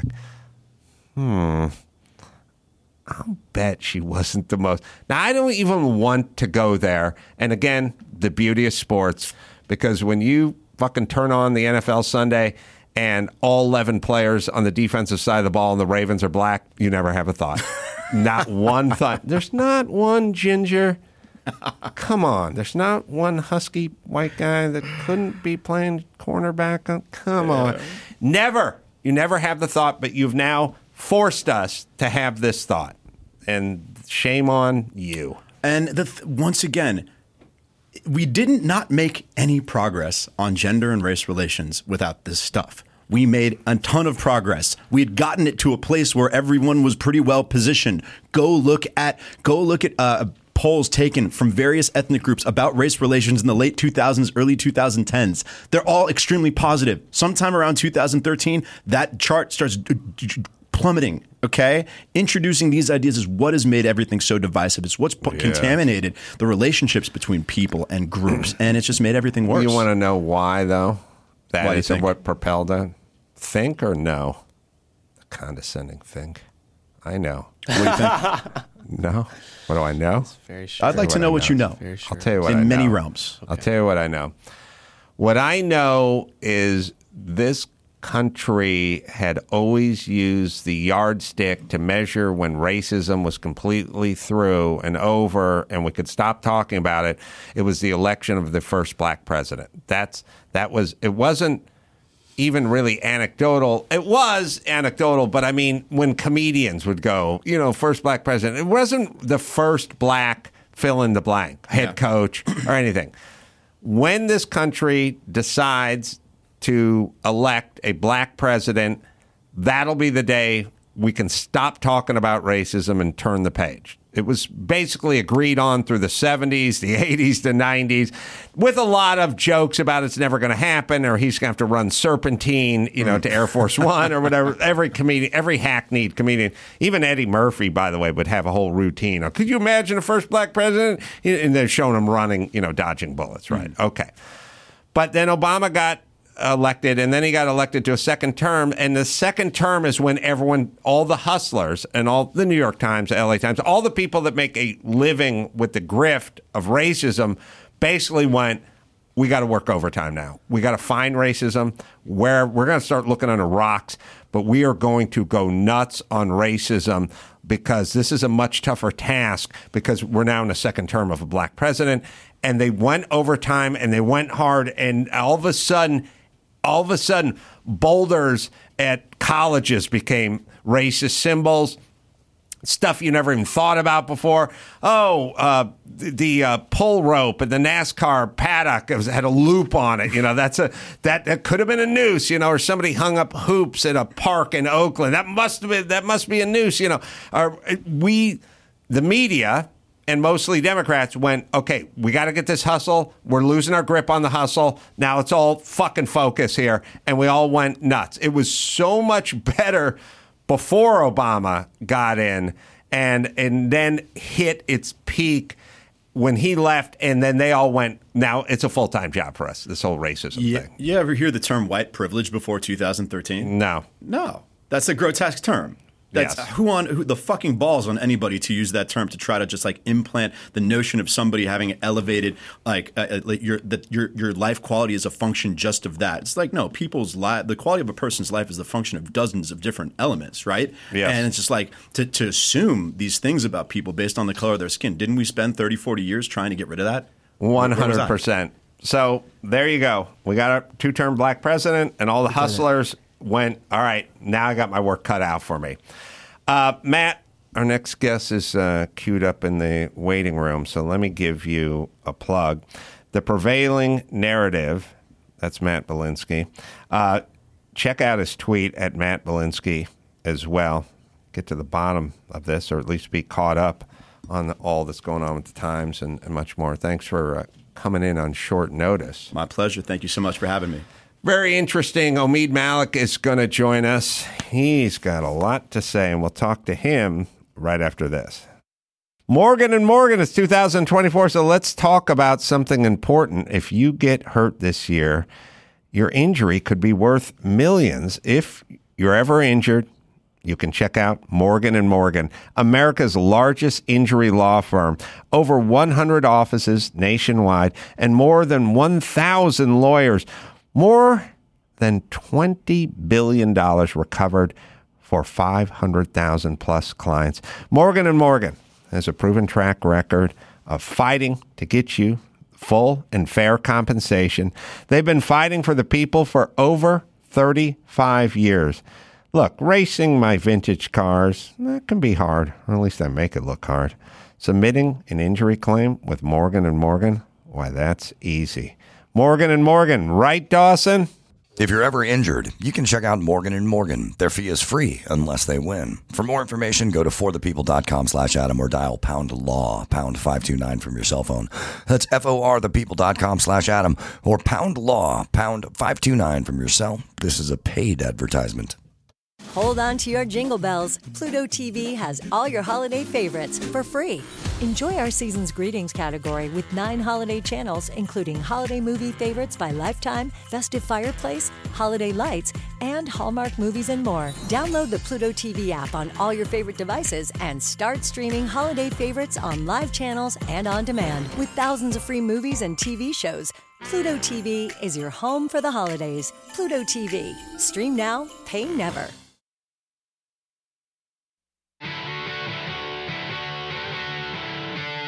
It's time to check Adam's voicemail. Mijo, there's something I'd like to see you do before you die. I'd love it if you took a bottle of whiskey, grabbed the cork out with your teeth, spat it out, took a swig, and then gazed off into the distance. Get it on, man. You can leave us a message at 888-634-1744. Omeed Malik, attorney, author, activist, is joining us. Omeed has a very interesting story that we'll get into. Thanks for joining us, Omeed. Oh, my pleasure. Great to see you, man. Yeah, so, I was talking to an associate about you, and he said that you were essentially an investor in media, starting a group to invest in media. I think you're in sort of early with Tucker Carlson. Is that correct? Yeah, he's a good friend of mine, and absolutely we helped him with his new endeavor. And you had a bit of a renaissance, or an awakening or something during COVID, perhaps? Absolutely. Like many of us, that was an epiphany for me. And I realized that the Bill of Rights is something we all need to care about when they start to try to strip that stuff away. And COVID was the time I saw that. That's right. Yeah, it saddens me that more Americans didn't react like you. We lost friends and, pretty much a lifelong New Yorker was in New York City. During that time, I'm not sure if you were in Los Angeles during that period, they responded probably similarly as stupid as New York did. So, and I actually had gotten married in October of 2020 in Montecito, which you probably know about because it's not far from LA. Beautiful place. But during COVID, since it was at the height of it, they didn't allow dancing at my wedding.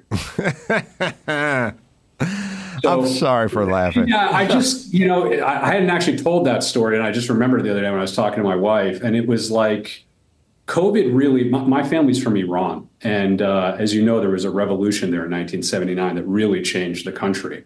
And you started having people have to wear, hijabs, women to show their piety. And I saw a lot of parallels between that revolution and what was happening during COVID, in that Fauci was like the Ayatollah, and those hijabs became like the masks that people were wearing, which were religious symbols, because they actually had no effect whatsoever on really doing anything, but people wanted to show their piety. And so dancing was forbidden, even though it's meaningless. Yes. And the guy himself just the other day admits that they made up 6 feet apart, right? You heard that. Sure. So, how can anyone have confidence in so many of our institutions when it's so clear that they lied to us intentionally during that period of time? And so, that's a long-winded way of answering your question, that at that time, I knew I had to put my money where my mouth is and help, protect liberty from the private sector. Yeah, I think you got in at the right time. I've been talking about this for a long time. And I started to kind of catch on to this years ago, and I would just start speaking my mind. And I live in LA and try to navigate Hollywood, or at least I did. And I had a lot of people explain to me that I needed to shut up. And I would always tell them, look, the day I don't say what I want to say is the day I go back to swinging a hammer. I was a carpenter. I have a profession. I have a skill. I could go back to that. I'd take a little haircut in the pay department.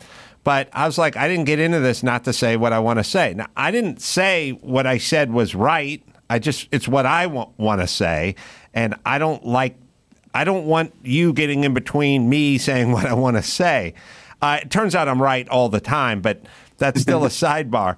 And I was amazed that how many creatives caved almost immediately, and especially comedians. Comedians, I was most disappointed in comedians because comedians hold this in very high regard. They go, Lenny Bruce, cops were at the club and he said what he wanted to say and they arrested him on stage, but they speak with reverence. They speak like they're talking about Martin Luther King in a civil rights march, or every comedian they have great reverence for is never, he sucked the corporate teat and did what the man told him. It was always this rebel thing. And then COVID hits and I'm living in a town full of comedians and none of them will say a word about it.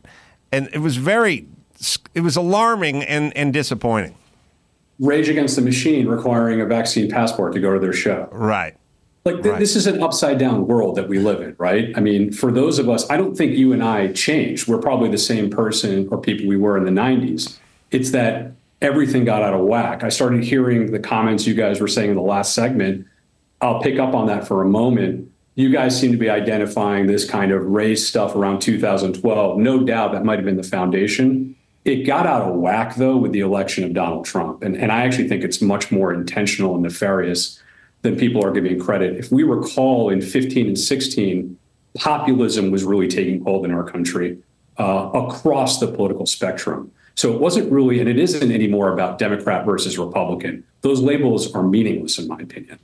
What it was is that people had gotten the short end of the stick for the last 16 years in this country for a variety of reasons. And you had Bernie Sanders on one side and Donald Trump on the other. That's horrifying to the oligarchs or the folks in charge. And when Donald Trump won and shocked the system the way that he did, I think that oligarchy class, that globalist class that really doesn't give a shit about America, decided that we need to create some sectarian violence in this country. There's no doubt that that's why exactly that time you see the Me Too movement, the BLM movement, COVID, all of these things that are trying to divide people across gender, race, vaccination status to make us fight with each other is done at a time where they needed to have us do that so that there wouldn't be this unifying cross-sectional socioeconomic transcendent populist movement. And I see it from, as I say, coming and having parents from the Middle East. That's what you do in those countries. You try to divide those people so they fight and they don't focus on what's going on at top. And what's totally disappointing is you're right. The people that I used to respect when I was against the Iraq War in 2003 are all now corporatists. And it made no sense to me that they don't want to go up against the people that we were all going up against 15 years ago.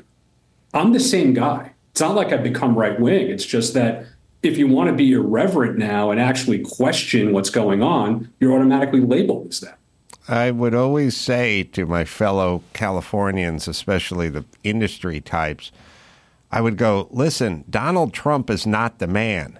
Gavin Newsom is the man. He's the one who's closing the schools, the beaches, the churches. He's the one that's putting small businesses out of work. It's Gavin Newsom. Your guy's the man. Trump doesn't have any control of it. You want to fight against the man, go fight against Gavin Newsom. Of course, none of them took me up on it.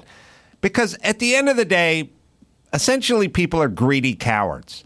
They want money and they're scared. Or they're scared and they want money. It's the two greatest attributes I realize from my fellow Southern Californians is greed and fear, or fear and greed, or fear of not making money, or fear of being ostracized and then not being able to make money. It's just all money and fear. And when it's all money and fear, they're super easy to control. What's the point of having money, though, if you have to still be a sheep, though? Isn't the whole point of making money is to not have to be that way? Well, what I always say is good money. People always talk about FU money. Like Elon Musk, he's got FU money. No, he's got better. He's got F me money. He's got F Elon money. He can buy Twitter for $40 billion, and it's only worth $20 billion, and that's called F me money. He can eat all that money to say, I own this platform, and I'm just keeping it open to people who want to speak their mind. Right. I have so much money, I don't care if I harm my own financial prospects, and that's fuck me money. I mean, in a way, Donald Trump's the only politician that went into office and came out poorer. Right. That's fuck money, too. Fuck me money. Right. So fuck you money. I'm going to have this conversation with my kids when I get home, but fuck you money is nice. Fuck me money, that's rarefied air. And you're not going to get there. We're working on it, though. But that's where you get the truth. Yes, 100%. 100%. But again, just like you, I'm cut from exactly the same cloth. That's how you started the conversation. You'll go back and do something else if you have to, if you ever had to give up your free speech or the ability to speak your mind. I'm exactly the same way. I could care less. It's not worth it to me. Did I do all of this? There's no point. And what's really scary to me right now is what they've done with all of those artificial astroturf movements I'm talking about that are meant to divide people. It's also meant to scare people, to keep them weak. So what ends up happening is that the only people that can have these kind of conversations that you and I can, because we do have some level of money, are the people who can't speak, are the ones that don't have money because they're worried about losing their job. So they threaten them. And then Biden goes and tries to put a vaccine mandate on people in their private business through OSHA and says, if you don't take this, you're going to lose your job. Thank goodness that the Supreme Court determined that was unconstitutional. But that's authoritarian. That's what is authoritarian. Right. Then they talk about overreach, but they're not talking about that. Well, I have a theory that I like, and I only like it because I was interviewing Greg Gutfeld, I don't know, 9 months ago or something, and he tapped into it. He was like, that's a really interesting theory. And it's something I thought about when you were talking about going back to doing what you did because you wouldn't compromise your freedom of speech. My theory is the following. You're good at what you do, and when you're good at what you do, you're not as fearful about being outcast or canceled or what have you, because I always say, if you're a really good metal fabricator, and there are guys who they can take aluminum and shape it into a fender of a 1954 Ferrari Testarossa. You know what I mean? If that's your job, you're not really you never have fear of being let go or canceled or shit canned because you have utility and there's always going to be someone who wants to hire you. And I feel that way when it comes to voices as well. The aforementioned Tucker Carlson, he just I'm going to say what I want to say, and you can fire me from Fox or you can fire me from cable news, but I will go find a home somewhere because I believe that I'm better than the guy in the cubicle next to mine. And many of the people that you see ending up on Substack and on all these different platforms, they're there because they like freedom of speech, and they're there because they want to speak their mind. But there's something in the back of their head that goes, I can survive this. I'm that good. And I don't think that is most people. Most people live in the middle. They want their job. They want to keep their job, and they're hanging on with both hands. And they don't feel like they could just step out of the New York Times and hang their own shingle and start their own business and make more money and have more security. And so those people are easily manipulated. And that's what we just saw. It's what we just saw. And it's also the way that, as I said, the powerful class wants it that way. They want people working at these large, faceless multinational corporations that have now become quasi, just like the universities, indoctrination centers. You go to work, you're supposed to go do your job. Instead, half your time is listening to HR teach you the way you're supposed to speak now. Right. And so the people are scared to do anything about that. I think I love your theory. I totally agree with that. You got to have the mentality that De Niro had in the movie Heat, which is the moment you feel the heat coming around the corner, you can, 5 seconds flat, you can just go. Right. And you don't care. If you have that mentality about anything, you're going to be OK. The problem is most people aren't De Niro. They don't understand the message he was trying to say in that scene when he was telling Pacino that. And I think that's something to live by.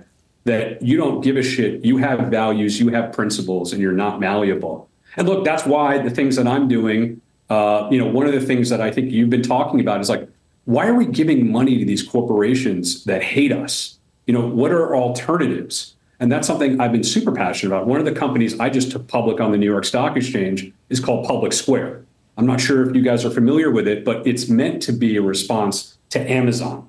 When you buy our products in this one company at Amazon, you are necessarily funding the Chinese Communist Party. Most of the crap you get there is made over there. What we did at Public Square, which is now on the NYSE, it's the largest digital marketplace for small and medium-sized American businesses in the country. So if you want to buy a good or a service, you can now just log on Public Square on the website or the app and find one of 80,000 businesses that are small, medium-sized businesses that were shut down during the lockdowns and are American. So this is the kind of stuff that we want to innovate and lead to help the middle class, which is the foundation of this country. And it's the one that's under assault, along with the family, by the way. Yeah, I agree. So, my feeling, and the metaphor I would always use when people were telling me to shut up, I would say, there's a lot of people out there who agree with me, but it was considered sort of taboo to say the things I was saying. And I would say, but if half the country believes in me and what I'm saying, then why stop saying it? And you find it with the late night shows. Gutfeld was number one. I mean, they're moving to a different time slot. I don't know if it's apples to apples anymore. But the point is Gutfeld, and I lived in this world, the late night world for a while. And I've done everyone's show. Gutfeld is not more skilled or more honed production or finer comedian or has better writers. He has far fewer writers. He has no budget, no writers, and nothing other than an alternative to what the others are. So what I always said is if there's 5 Italian food places on the block, all you have to do is open a Mexican food place and it'll be busy. And someone will go, is it good Mexican food? And I'd go, doesn't matter. It just has to be serviceable Mexican food, and there's always going to be a line. So with that in mind, I feel like there's a sort of financial parallel there as well. If all we're doing is this, then go do that. And I think it's happened. It's happening. It's happening faster. And guys like you are going to be a part of that. Could not agree more. I love that analogy. That's exactly right. I mean, and that's the thing. It's even in a way almost even worse than your metaphor with the Italian restaurants. It's what if all of these people were catering to 5% of the population? Right. In that, you go on Amazon Prime and you're looking for a new movie and it's about Black transgender voices. Right. And that's what we're seeing as far as content goes. And so it's even less than half the country that the largest outfits are either selling to or trying to produce content for. So you're like, what is going on here? Now, in the world you come from, a lot of that is Hollywood now making movies for foreign countries like China as opposed to Americans and other types of profit motives. But again, it's like totally uneconomic. And before we got into this, where we were investing in people like Tucker or Public Square or all these companies that were trying to give options for people, I just looked at Trump voters, the 73 million, and I was like, what percentage of GDP just to these people that they say are like the dregs of society represent? I found out it was 30% of American GDP, which is $7 trillion. If you looked at that on the graph of the world, that's the 3rd largest economy of the world behind China. So I'm like, okay, no one is talking to them. In fact, they're insulting them. So why wouldn't you do exactly what you're saying and start selling or creating that Mexican restaurant? If everyone else is going to go and try to do this bizarre stuff, then there are plenty of products and services that could cater to these folks. And it's a 3rd largest economy in the world. I'll take that all day over going over to Vietnam or some other foreign country. It's right here in America. And we've basically bifurcated. And they want choice. So I think what we're doing is really as American as apple pie. It's about capitalism and choice and financing companies that just believe in the Bill of Rights and don't believe in censorship. And so, I am all about what you're saying. I think that this is the future. And look, you might lament it like, oh, it's too bad that the country's divided. We didn't start the fire, man. We didn't push it in this direction. We didn't push ESG down their throats for 12 years like they have to us. People are at a breaking point, and there's going to be a reckoning and a backlash because it's not just 73 million people. The majority of the country believes what you and I are saying on this conversation. And we just need to give them more voices like yours and more corporate options that I'm trying to finance for them to be able to feel like they're not funding their opposition.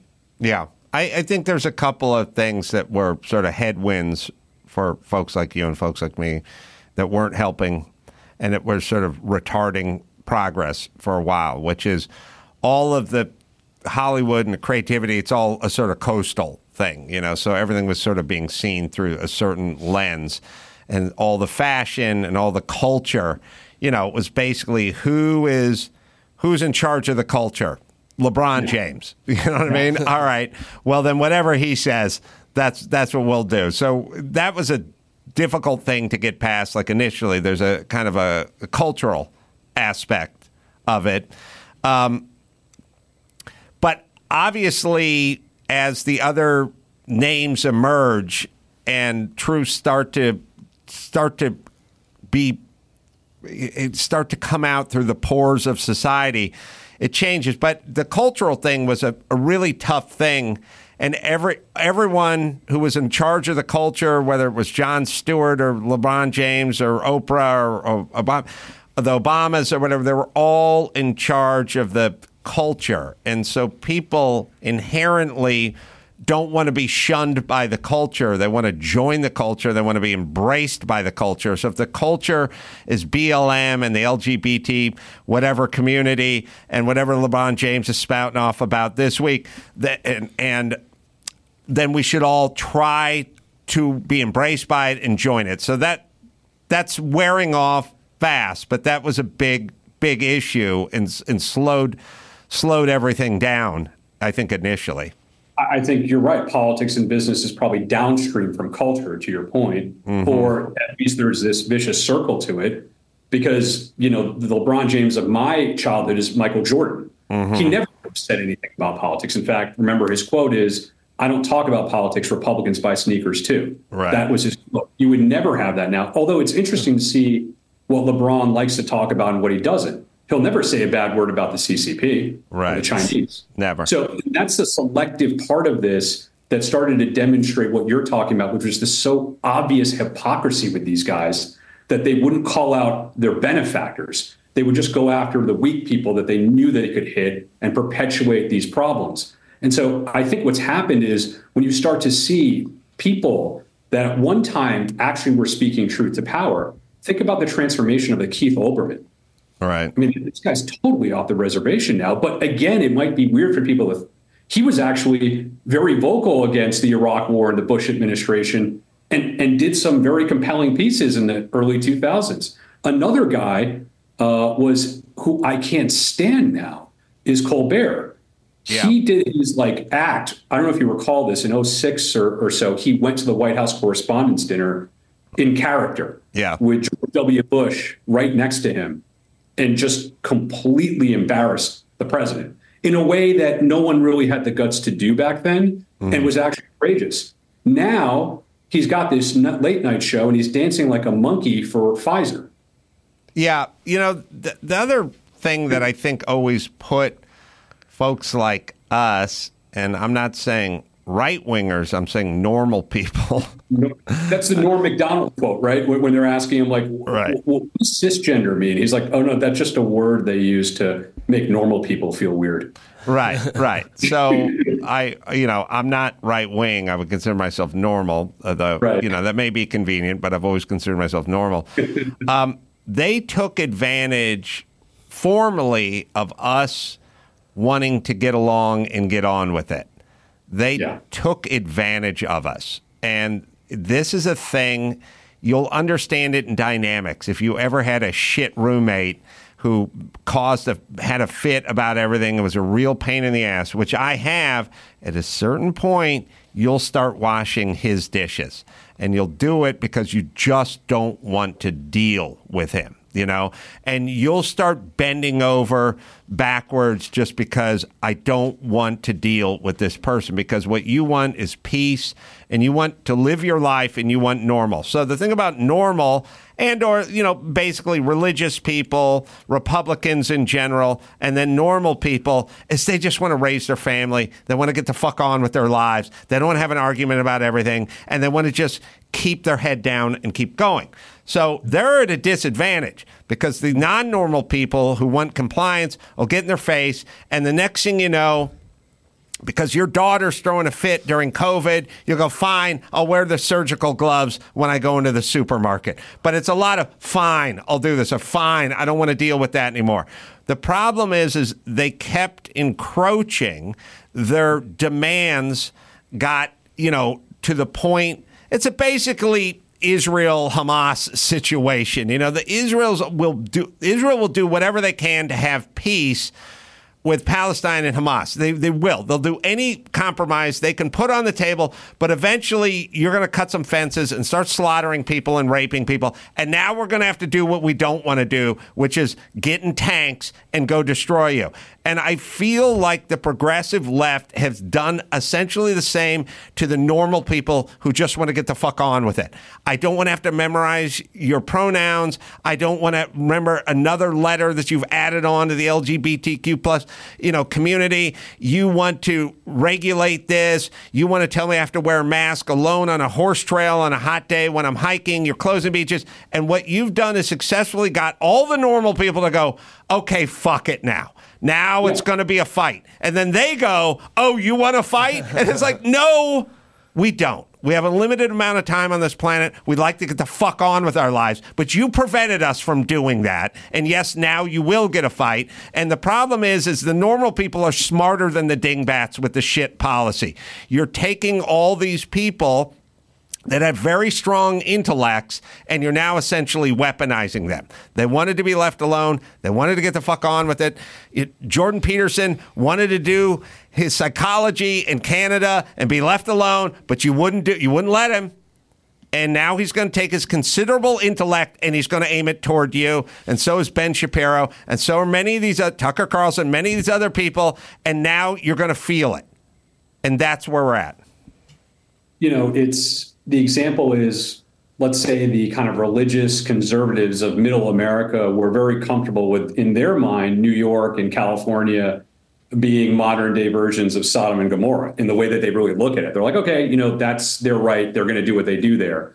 But the left wasn't content with the baker in Kansas not selling the cake to the gay couple. Right. That had to change. That's right. Okay. So it's not live and let live at all on the other side. It's shut up, comply. I have no respect for your religious views, for your personal liberty. You're going to do what we want you to do, even though I have no understanding of your local community whatsoever. And that's honestly the tension we have here, which is, are we going to let this country that's predicated on federalism thrive, or is there going to be this oligarchy and this Leviathan that is going to, from top down, push this stuff onto the regular people, hurting the middle class and the family, which is what made the United States a special country that it was. And to your point, people like us have had it, and we're going to fight back. And I am a political refugee from New York to Florida. So at the height of COVID, I said, I'm done with this. I'm moving my family. My considerable intellect businesses will all now occur in the state of Florida. So there's almost like a brain drain that's going to incur. And you don't have to take my word for it. Look at the finances of California and New York and what they've lost from a tax revenue perspective. And they're all basically broke.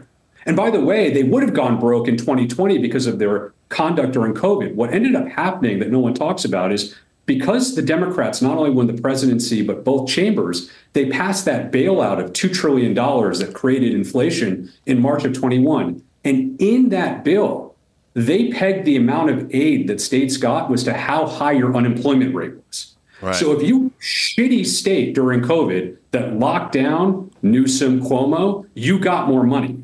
Right.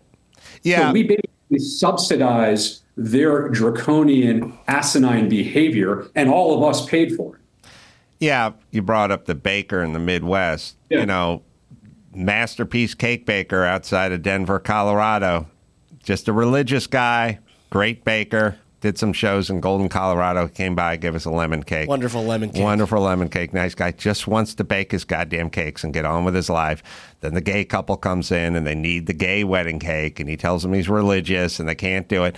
They can't go across the street and get a gay wedding cake. They have to sue him.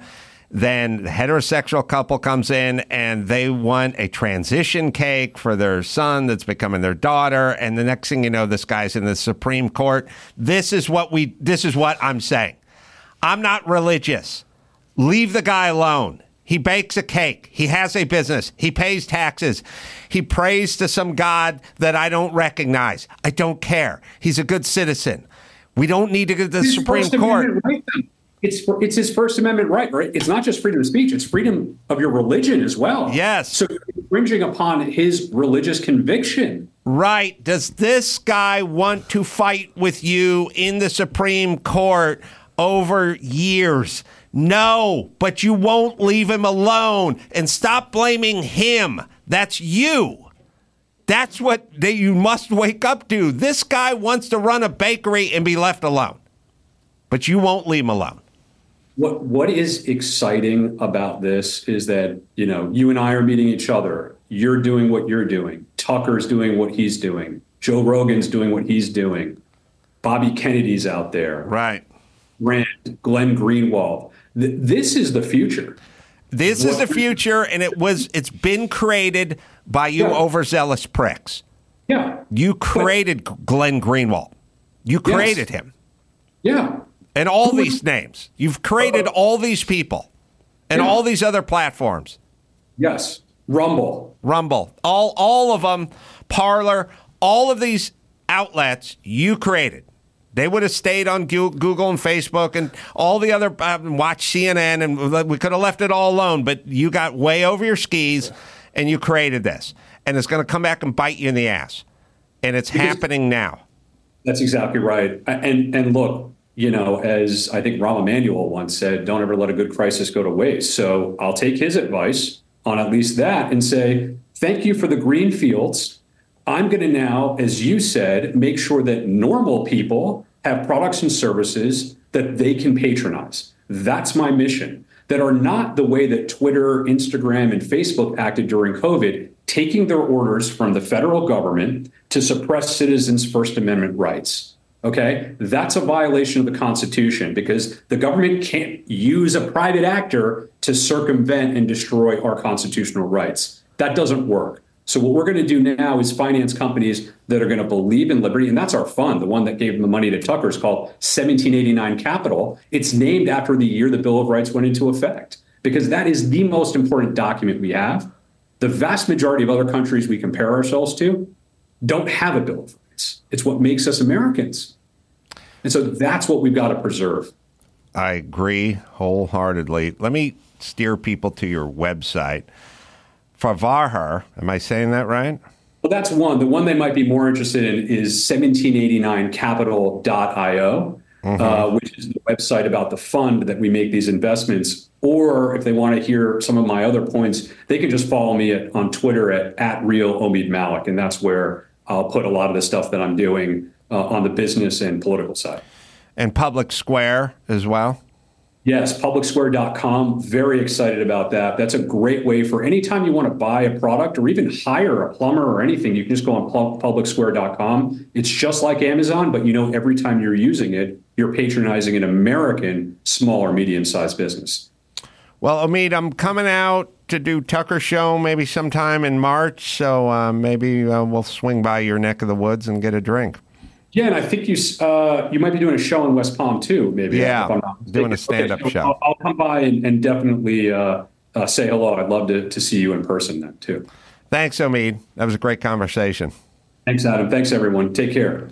All right, that was Omeed Malik and Matt Bilinsky. Wow, a pretty heady show today, man. Woo! Lot to say. Lot to say, these guys. But here's all I'm saying. When you hear them talk and then you hear what's her name about the catalytic converters, forget about the subject. Don't they just seem a little sharper? Sharper, sensical. Yeah, forget about the subject. Just the way they speak. Right. Makes more sense, right? It's a little more linear. Yes. Okay, so chances are they may be right about more things. That's all I'm saying. Sure. All right, Vegas coming up tonight. Ooh. Come on out, Jimmy Kimmel Comedy Club, 2 shows, and then Grand Junction Mesa Theater. That'll be Friday, 2 shows, and Saturday, Estes Park, Colorado Stanley Hotel, 2 shows Saturday. Naples, Florida, coming up February 2nd and 3rd, 4 shows. Go to amcroll.com for all the live shows. Until next time, I'm for Omeed and for Matt and for Chris, saying mahalo. You can leave us a voicemail at 888-634-1744, and you can get tickets to see the Ace Man tonight in Vegas, Jimmy Kimmel's Comedy Club, 2 shows. I'll be there. Get your tickets at adamcarolla.com.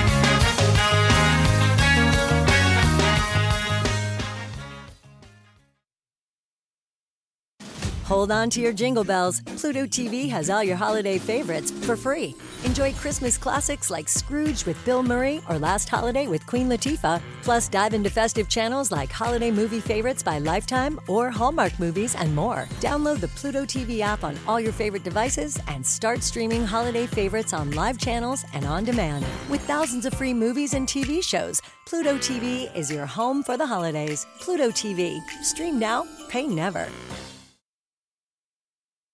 Hold on to your jingle bells. Pluto TV has all your holiday favorites for free.